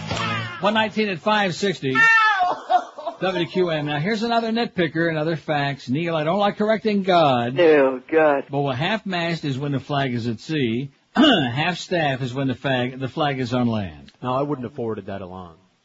But nitpicker such it is. But I think that you need to go into great detail about flying your flag at half-staff. Hey, when my flag is at half-mast. Hoo-ah! Yeah. Half-staff is on land, half-mast is at sea. Who gives a flying? You know what I'm saying? Who cares? I heard you once say half a staff is better than none anyway. Right, and half a loaf. That's what does. And speaking of that, all these spots we got about constipation. Yeah. Well, what's going on in this radio station? My God, I know it's the dog days of summer coming up here. Last couple of weeks we had the painful defecation spots with Muff Lindsay. Now we got Tommy there doing the constipation spots. Would you like to feel relaxed once again? Oh, my God. We're obsessed with Rectum. Ass on this station. I wouldn't be surprised if George starts talking this summertime about sniffing Chinese ass again. Or whatever it was that you were talking about. Eating. Chinese meals at Emerald Coast. You won't like this news. Okay. A statement bearing Al-Qaeda's name warned today that Western airliners will be the terror group's next target. Oh, my God. What airliners? Western airliners, like from the West. Oh. The statement appeared on an Islamist website known for posting messages from militants, including the video in which a terror group with Al-Qaeda links executed Nick Berg. The statement's authenticity could not immediately be verified, but it was signed Al-Qaeda on the Arabian Peninsula. Oh, hi, Al. Al-Qaeda. As in the collective kind of signature. The statement referred crusaders and warned all that is affiliated with these crusaders from compounds, bases, and means of transport, especially Western and American airliners, will be direct targets of our next operations with God's help, it says. The statement begins by warning all Muslims to avoid contact with the American and Western crusaders and all non-believers in the Arabian Peninsula. It urges Muslims to ignore Americans and Westerners in their homes, compounds, movements, and means of transport in all shapes and forms. The statement says the purpose of this warning is to spare Muslim blood. Well, they were never concerned about that before, when they made those attacks in Saudi Arabia and elsewhere in that part of the world. Those are bad Muslims. Huh? Oh, that's right. They were to spare the blood of the good Muslims. If they will please stand up so we can identify you. There's that, look at that. There's that white Ford Bronco. I mean, a black hearse on a freeway. Oh, we're silly. Yeah. Judy Woodruff, she's in the little, now we got her off the screen. Now we got the big picture there, the hearse. This is mind-blowing to me. This is just amazing. I still hate her. I can't stand her, religious bitch. Let's see. Oh, now look at this. The President was escorted into the chamber where members of the upper and lower houses of Parliament had come to hear him outline his... They're talking about India on the BBC. Of course, that's part of the old empire, those people living in the past. ...continuation of India's economic expansion. Right, now let's see what they're talking about on the CBC. The BBC ain't doing Reagan at the moment. I mean, they've done plenty already. CBC? Oh, we will be celebrating because we'll need that adrenaline. Canadian Task Force in Kabul, Afghanistan. They're talking to them. So it's only the American networks that are just fixated nonstop virtually. Once in a while we get a little something else about the G8 summit coming up, but back to this. Government. They might have agreed with it in... Oh, brother. Bop, bop, bop, bop, bop, bop, bop. And nary a negative word shall be heard, okay? Because it's just disrespectful, as the Mad Dog would say. Disrespectful. Like saying a bad word about Dan Marino, disrespectful. Noel Mameri. No, that would be Italian. I don't know no French. Noel Mamere, the mayor of Beagles in the southwest of France, which I'm sure I'm pronouncing that wrong too, and I could care less, screw those frogs, has presided over the country's first gay marriage. Mr. Mamere, a former television presenter, well, you know about them, performed the marriage of a shop worker, Bertrand Charpentier, 31, and a male nurse, you know about them, Stéphane Chapin, 34, on Saturday because he said he wanted to fight discrimination in France. Riot police surrounded I don't want to say they're getting a little worked up over there, but just calm down, please. Riot police surrounded the town hall where the ceremony took place because of protest by conservative groups. Well, we're not alone. Isn't that pleasant to hear? We got a few of them here in Canada, a few of them right-wingers. About 30, man. The happy couple arrived in a brown Rolls-Royce and were applauded by gay rights activists. Mr. Mamere said he was proud of having officiated at the wedding and added, I don't consider myself an outlaw. The marriage, which was recorded and shown on French news bulletins, has ignited a fierce debate in France about the legality and morality of gay marriage. The Interior Ministry, Dominique Duvelopin, said he had begun disciplinary proceedings against Mr. Mamer and accused him of contravening the French Civil Code. I intend to make sure the law of the Republic and the authority of the state are respected, he said. If convicted, Mr. Mamer could face suspension and a fine of 1,500 euros, which is close to $2,000. French law allows civil unions for homosexual couples but denies them full tax and inheritance rights. The Prime Minister has said that French law specifies that marriage can only be between a man and a woman, has indicated he believes the wedding to be invalid. Or is that invalid isn't Ronald Reagan? See, you're just insensitive, man. You're just a bastard. Yeah. Callous. Too bad. I'm not going to feign sympathy or anything like that because I don't feel it. I'm not going to come on here and say... That's not what I heard. Yeah, I feel it. No, seriously, I don't feel any sympathy about this thing. Even if I liked Reagan, which I didn't at all, but even if I would have thought he was a hell of a great president, a good guy, never stole a freight train, he's been dying for 10 years. This has been an unbelievable burden on the whole family, especially little pinhead Nancy with her little red dress. She don't even wear the red dress anymore. She's so far blunged from this. So why aren't people saying, oh, what? No, seriously, why aren't they saying, oh, it's a relief, it's a blessing already, huh? America has got this obsession about dying. They just can't handle it. It's always a morbid thing. Sometimes it's a blessing. It would seem to me that once you get to about 90, you start thinking very seriously about that kind of thing, right? Farblungit? What's wrong with that? Is that how you say it? Farblungit. You never heard that before? No. Confused, like messed up in the head, like farblungit. Yeah, come on. Are you reverting to your old Goyish ways again? Farblungit. Farblungit. You heard that. Even a Goyim know that farblungit. Come on. They do now. Yeah, Josh likes it. In fact, isn't he pitching tomorrow for the Marlins? I'm going to use that every day. Farblungit. Yeah. At any rate. Oh man. Like Alan Finkelson, my late great friend from Pompano Park used to say, there's only one trouble in the world, too many Goyim. Well said, Alan. 27 after 1 at 560 WQAM. For years you've been hearing about A-Laser Recharge, the toner and recharge cartridge specialist. When you call A-Laser Recharge at 1-800-287-9212, you'll deal with just Bob, the sole owner who supplies businesses with a complete line of printing and office equipment and supplies. A-Laser Recharge has got inkjets, thermocarbon paper, supplies. Now they provide service, support, and maintenance for most makes and models of machines to make them run just like brand new again. Call 1-800-287-9212 right now, and in most cases you can have what you need within 24 hours. A-Laser Recharge can save you up to 50% on new cartridges compared to depot pricing. All the cartridges sold by A-Laser Recharge are remanufactured, not refilled. Anybody can sell you a cheap refilled cartridge, but you get what you pay for. Remanufactured cartridges are the only way to go. A-Laser carries a complete line of cartridges for printers, copiers, and faxes, along with Brother and Xerox drums. A-Laser Recharge, as part of their individualized service, offers a no-questions-asked satisfaction guarantee, too. So if you need toner, cartridges, anything else, pick up the phone and call Just Bob from A-Laser Recharge at 1-800-287-9212. Log on to their website if you like at alaserrecharge.com or call 1-800-287-9212. Live and local. This is Sports Radio 560 QAM. Dick Riley is an imbecile. Oh, it's my grandma's birthday, and I have no idea what to get her. Yo, need a gift as unique as the person who receives it? A gift that says, you the bomb. Give them a pimp name from the International Pimp Name Registry. Happy birthday, Grandma. Look what I got you. Oh, what's this? It says, Edna Bergmeister, you now be Flavor Fresh Tasty E. Oh, I always wanted a pimp name. For only $49.95, the International Pimp Name Registry will select a unique pimp name for that special somebody in your life, be they old or be they young. Happy birthday, Timmy. We got you a pimp name. Yay, now I'm little T-Dog. Now back up off my grill, yo. Oh, that's so sweet. Everybody on your pimp name gift list is going to receive a certificate. It's engraved with their new pimp name. And they get a fur hat and a gold tooth, too. Grandma already had the Cadillac. Now she's got the name to go along with it. Thanks, International Pimp Name Registry. For shizzle, my pimp's hand is strong, my nizzles. Cheese! Well, that's your sizzles. 131 at 560. I got mine. You got yours? That's your fizzles. 472 votes on the poll. They're whipped up about this, about El Presidente. I changed it. Huh? I changed it. Change what?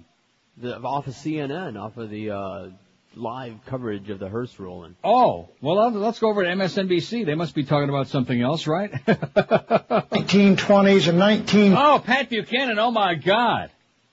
Holy cow, Pat Buchanan, your favorite. It's a lie. I am not a Nazi. You ever notice how much he sounds like Rick Shaw every once in a while? At any rate, 472 votes. How you doing, Ricky Ticky? 40 years on the air in South Florida. He still ain't washed that cap. Since 1960, who do you think is our worst president? Bush, George W. Bush the Tooth, 318. 67.3, two turds. You turd. This audience say is the worst in the last 40 years, 44. Jimmy Carter, 46. Bill Clinton, 45. Got a good House race going on there. Arkansas, Georgia. Reagan, 18. That would be disrespectful to have a lot of votes on their worst. That would be bad. Oh, that's right. They're still doing this on, what's the BBC doing now? Maybe like something exciting like the weather? Oh, world business. We'll see a big shake-up in the industry. What's likely to happen is some of the smaller low-cost airlines will go bankrupt. Oh, I just can't stand that accent. Reagan, 18. Nixon, 14. Bush the Wump has got 9. JFK, 9. 4, and we know all those people don't speak in English. Ford, 7, and LBJ, 6 out of 472 votes. Now, wait till you hear this. Good news and bad news. The good news is that the Kerry people have narrowed down their choice for a running mate for John Kerry to 3 people. That's the good news. Okay. The bad news is the name of the leader. Oh, no. If I gave you, in fact, if I took 6,000 calls between now and 2 o'clock and gave you a guess as to who the name of the leader would be, you'd never guess it. You want to know why? Because we never heard of him, you never heard of him.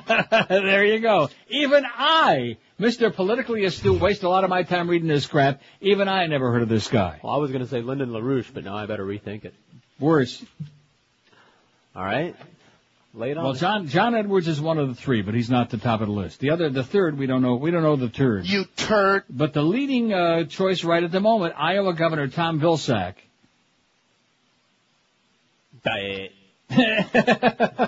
Iowa has a governor, I guess. Yeah. Must. Well, maybe he figures he can deliver those key electoral votes from Iowa, and that might swing it. You think? No. Or maybe he figures that we already got these preconceived notions about some of the other possible frontrunners, and he doesn't want to taint the. Or maybe. I'm getting an ulcer. Yeah. Tom Vilsack. I never heard of that. I'm sure Iowa's got a governor, and I'm sure Iowa's not as bad as you think it might be. I've been in Cedar Rapids, as a matter of fact. What? Yeah. He needs somebody bright and cheery and famous. Well, maybe Tom Vilsack is bright, cheery, and famous and doesn't look like he has the mask of death all over his face. Oh. Huh? Well, this'll cheer you up. Here's a little bit better story. Hillsborough, North Carolina, your neck of the woods. Now, where's Hillsborough? Right. Over yonder. You're not near where you hang out? Ain't nothing near where I hang out. Hillsborough, North Carolina. Police are searching for a man who was naked when he picked up his fast food order this week at a drive-thru window.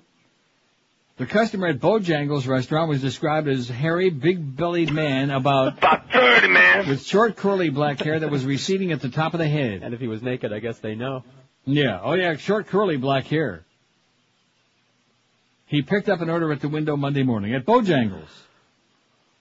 Maybe it was Mr. Bojangles. It could have been at Bojangles in Jefferson. He conducted his business at the drive-thru while wearing no clothing, and he had to open his door to receive whatever they were passing out through the drive-thru window, said Captain Ross Frederick of the Hillsborough Police Department. This is the first time police have been called about him, but the man has patronized the restaurant before. On those occasions, he wore only his underwear or perhaps shorts that may resemble underwear, Frederick said. So I guess he was getting brazen enough. Maybe it was one of them hot days or something in North Carolina. It's been real tough since the Sara Lee plant shut down. Oh, how do you like that? Or maybe he had an accident on his way over there. You know, had to remove the shorts because they might have been a little on the stain side. I don't want to get too graphic there. Well, it's happened to some of the best of you. Some more of our constipation spots and painful defecation spots. Man, you are not alone, guys. This station is going to rectum. Gasoline cost 5 cents a gallon in Iraq thanks to U.S. taxpayers. I bet you're real pleased about that. Okay, Baghdad. 5 cents. While Americans are shelling out record prices for gas, Iraqis pay only about a nickel a gallon for gasoline, a benefit of hundreds of millions of dollars in subsidies bankrolled by you, the American taxpayer. Aren't you proud? Before the war, forecasters predicted that by invading Iraq and ousting Saddam Hussein, America would benefit from increased exports of oil from Iraq, which has the world's second largest petroleum reserves.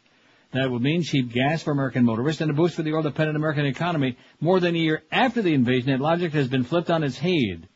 Now the average price for gasoline in the U.S. is running at $2.05 a gallon, 50 cents more than the pre-invasion price. Instead, the only people getting cheap gas as a result of the invasion are the Iraqis. Well, that's the least we can do for, like, killing all their people like that and butchering up all their kids. Filling a 22-gallon tank in Baghdad with low-grade fuel cost $1.10, plus a 50-cent tip for the attendant. A tank full of high-test costs $2.75. Thanks a lot. In Britain, by contrast, gas prices at $5.79 a gallon last week. Wow. $127 for a tank full in Britain. Is that in pounds? No, it's in dollars. They translate it for us dumb Americans. You better hope it ain't in pounds. Pound is like $1.70. Although Iraq is a major petroleum producer, the country has little capacity to refine its own gasoline, so the U.S. government pays about $1.50 a gallon to buy fuel in neighboring countries and deliver it to Iraqi stations. A 3-month supply cost American taxpayers more than $500 million, not including the cost of military escorts to fend off attacks by Iraqi insurgents. The arrangement keeps a fleet of 4,200 tank trucks constantly on the move, ferrying fuel to Iraq. We thank the Americans, Baghdad taxi driver Osama Hashim said. They risked their lives to liberate us, and now they're improving our lives, he said. Hashim, 26, topping up the tank on his beat-up 83 Volkswagen. Iraq's fuel subsidies, which are intended to mollify drivers used to low-priced fuel under Saddam, have coupled with the opening of the borders to create an anarchic car culture in Baghdad. Cheap used cars shipping in from Europe and Asia are flooding into Iraq. A 10-year-old BMW in good condition costs just $5,000, and because gas is so cheap, anybody with a car can become a taxi driver. Drivers jam the streets, offering rides for as little as 250 dinars, about 17 cents. B said he'll take about the first 200 of them dinars, and Rimmer said he'll take the rest.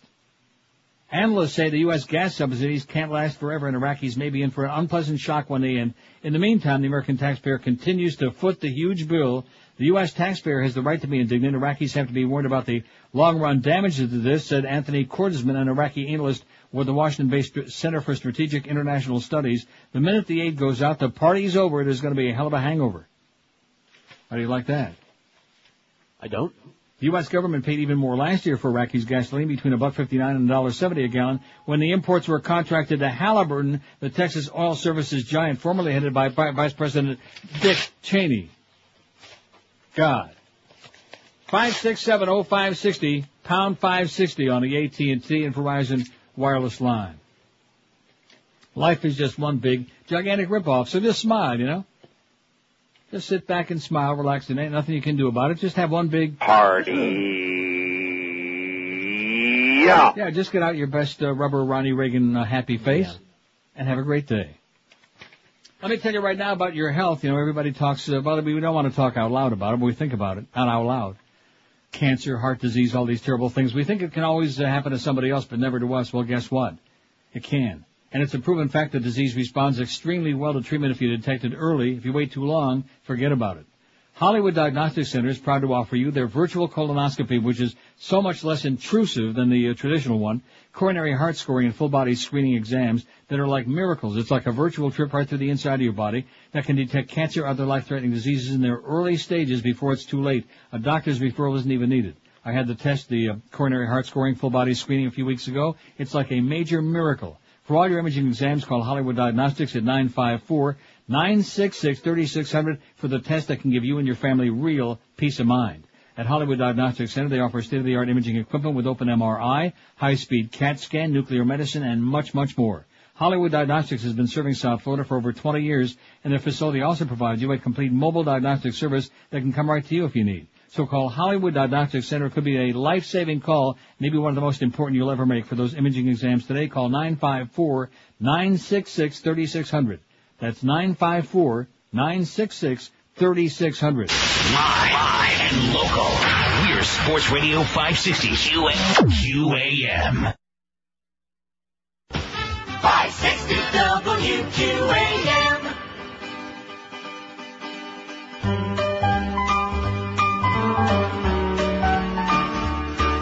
Don't like all the heartburn. Every time I see that retarded dimwit. Absolutely. On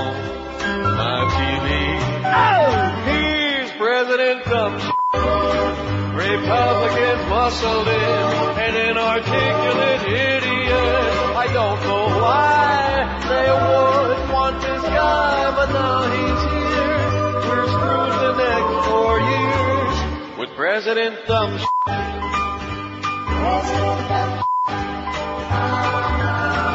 Oh, what I'd give to count votes once more and get who we all voted for.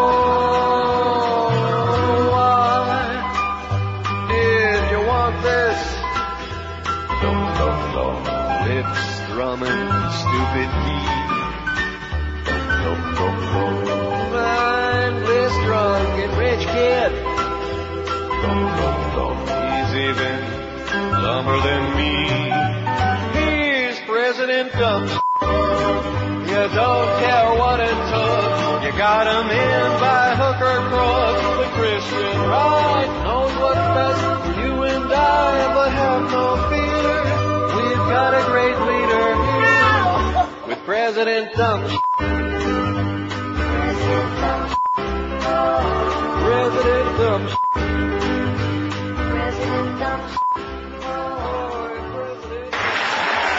How dare they drag the good name of the United States of America through the mud of Saddam Hussein's torture prison? At any rate, the hearse is still going up and down the freeway. In case you're lost touch with it. No. I know you want. Thanks again to the faxers out there, because sometimes they alert me to something that I didn't find or should have found. This is the second one. I didn't know where to find the one. I probably should have gone just to GregPalas.com, especially since we have a link to it. WorkingForChange.com. You can find it there too. And of course, George and Josh can relate to that. Working for Change. Right. Anyway, Greg Palast writes today about Reagan. The headline says, "Killer, coward, con man, good riddance Gipper. More proof only the good die young." He says, "You're not going to like this. You shouldn't speak ill of the dead. But in this case, someone's got to. Ronald Reagan was a con man. Reagan was a coward. Reagan was a killer. In 1987, I found myself stuck in a crappy little town in Nicaragua named Chaguatillo. The people were kind enough, though hungry, except for one surly young man. His wife had just died of tuberculosis. People don't die of TB if they get some antibiotics, but Ronald Reagan, big-hearted guy that he was, had put a lockdown embargo on medicine to Nicaragua because he didn't like the government that the people there had elected. Ronnie grinned and cracked jokes while the young woman's lungs filled up and she stopped breathing. Ronnie flashed a B-movie grin while they buried the mother of three. And when Hezbollah terrorists struck and murdered hundreds of American Marines in their sleep in Lebanon, the TV warrior ran away like a whipped dog, then turned around and invaded Grenada. That little Club Med war was like a murderous PR stunt so Ronnie could hold parades for gunning down Cubans building an airport. I remember Nancy, a skull and crossbones, prancing around in designer dresses, some of the gifts that flowed to the Reagans, from hats to million-dollar homes, from cronies well compensated with government loot. It used to be called bribery. And all the while, Grandpa grinned, the grandfather who bleated on about family values, but didn't bother to see his own grandchildren. The New York Times today, in its canned obit, wrote that Reagan projected faith in small-town America and old-time values. Values my ass. It was union busting and a declaration of war on the poor and anyone who couldn't buy designer dresses. It was the new meanness, bringing starvation back to America so that every millionaire could get another million. Small-town values? From the movie star of the Pacific Palisades, the Malibu mogul, I want to throw up. And all the while, in the White House basement, as his brain boiled away, his last conscious act was to condone a coup d'etat against our elected Congress. Reagan's Secretary of Defense, Casper the Ghost Weinberger, with a crazed Colonel Ollie North, plotted to give guns to the monster of the Mideast, Ayatollah Khomeini. Reagan's boys called Jimmy Carter a weenie and a wuss, although Carter wouldn't give an inch to the Ayatollah. Reagan, with that film fantasy tough guy con in front of the cameras, went begging like a coward cockroach to Khomeini, pleading on bended knee for the release of blared. Weirdly, it was that third-rate gangster movie, Brother Rat, starring Ronald Reagan. Well, my friends, you can rest easier tonight. The rat is dead. Killer, coward, con man, Ronald Reagan, goodbye and good riddance. How do you like that? I like it. That's a closing shot from Greg Palast. You can read it on GregPalast.com. We got a link on our website. You know what else we ought to have a link to? I don't want to start getting Eric all kinds of work over there. And how's Eric coming with Josh on getting that stuff handed over to Josh? Is that coming along pretty good? Well, we probably ought to have a link to MichaelMoore.com, wouldn't you think? I don't think we got one on there, do we? He's working on a link to the trailer. To the trailer? Right. Just to go directly. Now, is Linda England going to be in the trailer, or is she going to be out signing autographs? I got a date with her, so she better I come bet. out. Yeah, she's your kind of slut. 151. They all are. Yeah, I know. Well, when you live in North Carolina, you ain't going to be too picky. 151 at 560 WQM. Speaking of somebody who they all are, how about Jeff Cohen? He ain't too particular. In fact, if there's any, well, I don't want to go into that. The one and only Pizza Loft and Davy Man are still going strong. Now, of course, they had that other little mistake. I tried to tell him. He wouldn't listen to me, but, this guy. No BS coupons at the Pizza Loft like the other joints because Pizza Loft every Thursday offers a special where you buy one entree and the second one is half price. Every Tuesday when you buy one eggplant dinner, the second one is only $5. Again, no special coupon needed. It's just a regular deal. And every Monday like today, you buy one lasagna dinner and the second one is only $5. And guess what? No coupon necessary. Bring your own coupon, but don't bring no coupon. And the formula for success at the Pizza Loft is consistency. And believe me, speaking of coupon, well, no microwave. In fact, it's the only restaurant in the that has no microwave oven. Everything is either baked or sautéed. They cook it all fresh for you. They give you gigantic portions. The food is delicious. Every pasta dish under the sun. The best garlic rolls you ever had in your life. All of these things and so much more. Almost 200 seats at the Loft, so you never have to wait on long lines Friday or Saturday night. And they deliver the same full menu, approximate delivery areas west of Flamingo Road, north of Sunrise, south of Pines Boulevard, east of prestigious 441. So if you want to go out for a lunch, dinner, late night snack, this is always the place you can really enjoy. It's in the Pizza Loft Plaza, right behind Pier 1 Imports, beyond University Drive between Griffin and 595. Here's that telephone number for catering, for delivery, for all of these things, maybe for a hot date with Jeff Cohen, 954-916-8880. That's 954-916-8880. Still going strong after all these years. The world-famous Pizza Loft in Davie. Live and local. This is Sports Radio 560. QAM. Program. I urge everyone to complain to this station.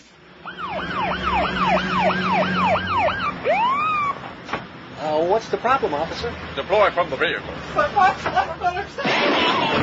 If you're caught driving without a seatbelt, you will be removed from your car and shot. The police now have the authority to enforce seatbelt safety under the new Patriot Act 2. The new law is in effect now, so click it or be shot. Officers don't like doing this. They are only following orders. It's for your own protection in the never-ending fight against terrorism. Terrorist acts such as mouth noise, burping, and farting could be annoying to others. So under Patriot Act 2, eating will no longer be permitted in restaurants. Anyone eating outside the designated eating area will also be shot. It's the law. The law. We like saying that. The law. The law. The law. The law. The law. It's the law. It be the law, man. 157 at 560 WQM. We got Kim Bocamper sitting by. He'll be on next for Mad Dog. Who's taking another well-deserved day off? Why? I don't know why it's well-deserved, but why not, right? Whenever we feel like it, we just don't show up. Like Friday, I'm going to go to that Reagan thing. Right, the vigil? Right, they're going to be having a vigil like a couple of blocks from here. I got to tell you a very disturbing story, as a matter of fact. Yesterday, I go to my little neighborhood 7-Eleven here, where it's like most. If it's not Pakistanis, it's Chinese, okay? And there's a very nice, well, I guess maybe not so nice. There's a family that runs the convenience store, and I go in there and get my sodas, my newspapers, and whatever. Nothing edible, of course, God forbid. But I go in there to get my newspapers, and I put the newspapers on a counter, the Sun and the Star, and I put them on the counter, and there, of course, was Reagan's picture was on the front cover. Reagan dead in 93, whatever the headline said. And the proprietor, the Chinese guy, looks at me, and he said, well, I go in there all the time. I mean, they know me very well. They love me because I spent a lot of money there. He looks at me and says, oh, Reagan dead? I said, yeah, he died yesterday. Oh, my goodness, I'm so sorry. I had great respect. And, boy, that was the wrong thing to say to me. Yeah, got you going, did it? Yeah, not a whole lot. I wasn't going to, have a fist fight, although I could have taken this guy, a limpy Chinese guy. But seriously, I mean, the wrong thing to say. I mean, I come in here and I spend all that money every day. Don't start talking politics with your customers, okay? That's my best suggestion for all you business people out there, especially you laundry head people or the Chinese people in the convenience stores. Just take the money and give it a ticky, and that's it. And I just proceeded to go on and on, probably a little bit too long. And he just looked at me like, oh, geez, you still going to pay for the paper? Yeah, today, yes. Maybe not tomorrow, mister. I can buy papers anywhere, eh? Cut the crap. Although in his defense, what does he know, being Canadian and everything? In other words, he never had to endure existence. Canadian my ass. This guy just came off on a Chinese banana boat. He's probably got SARS. What does he know? Yeah.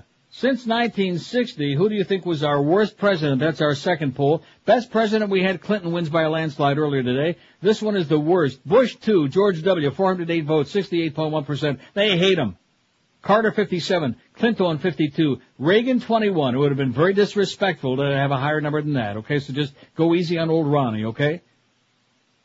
On old Jelly Bean. Nixon 17, LBJ 13, Bush 1, the Wimpmeister, George Herbert Walker 12, JFK 10, and Jerry Ford, who's going to be on Larry King tomorrow night. Be sure to miss that. Jerry Ford had 9. Bye, bye, bye! The Neil Rogers Show on 560 WQAM, Miami, Fort Lauderdale. It just keeps getting bigger. Ow!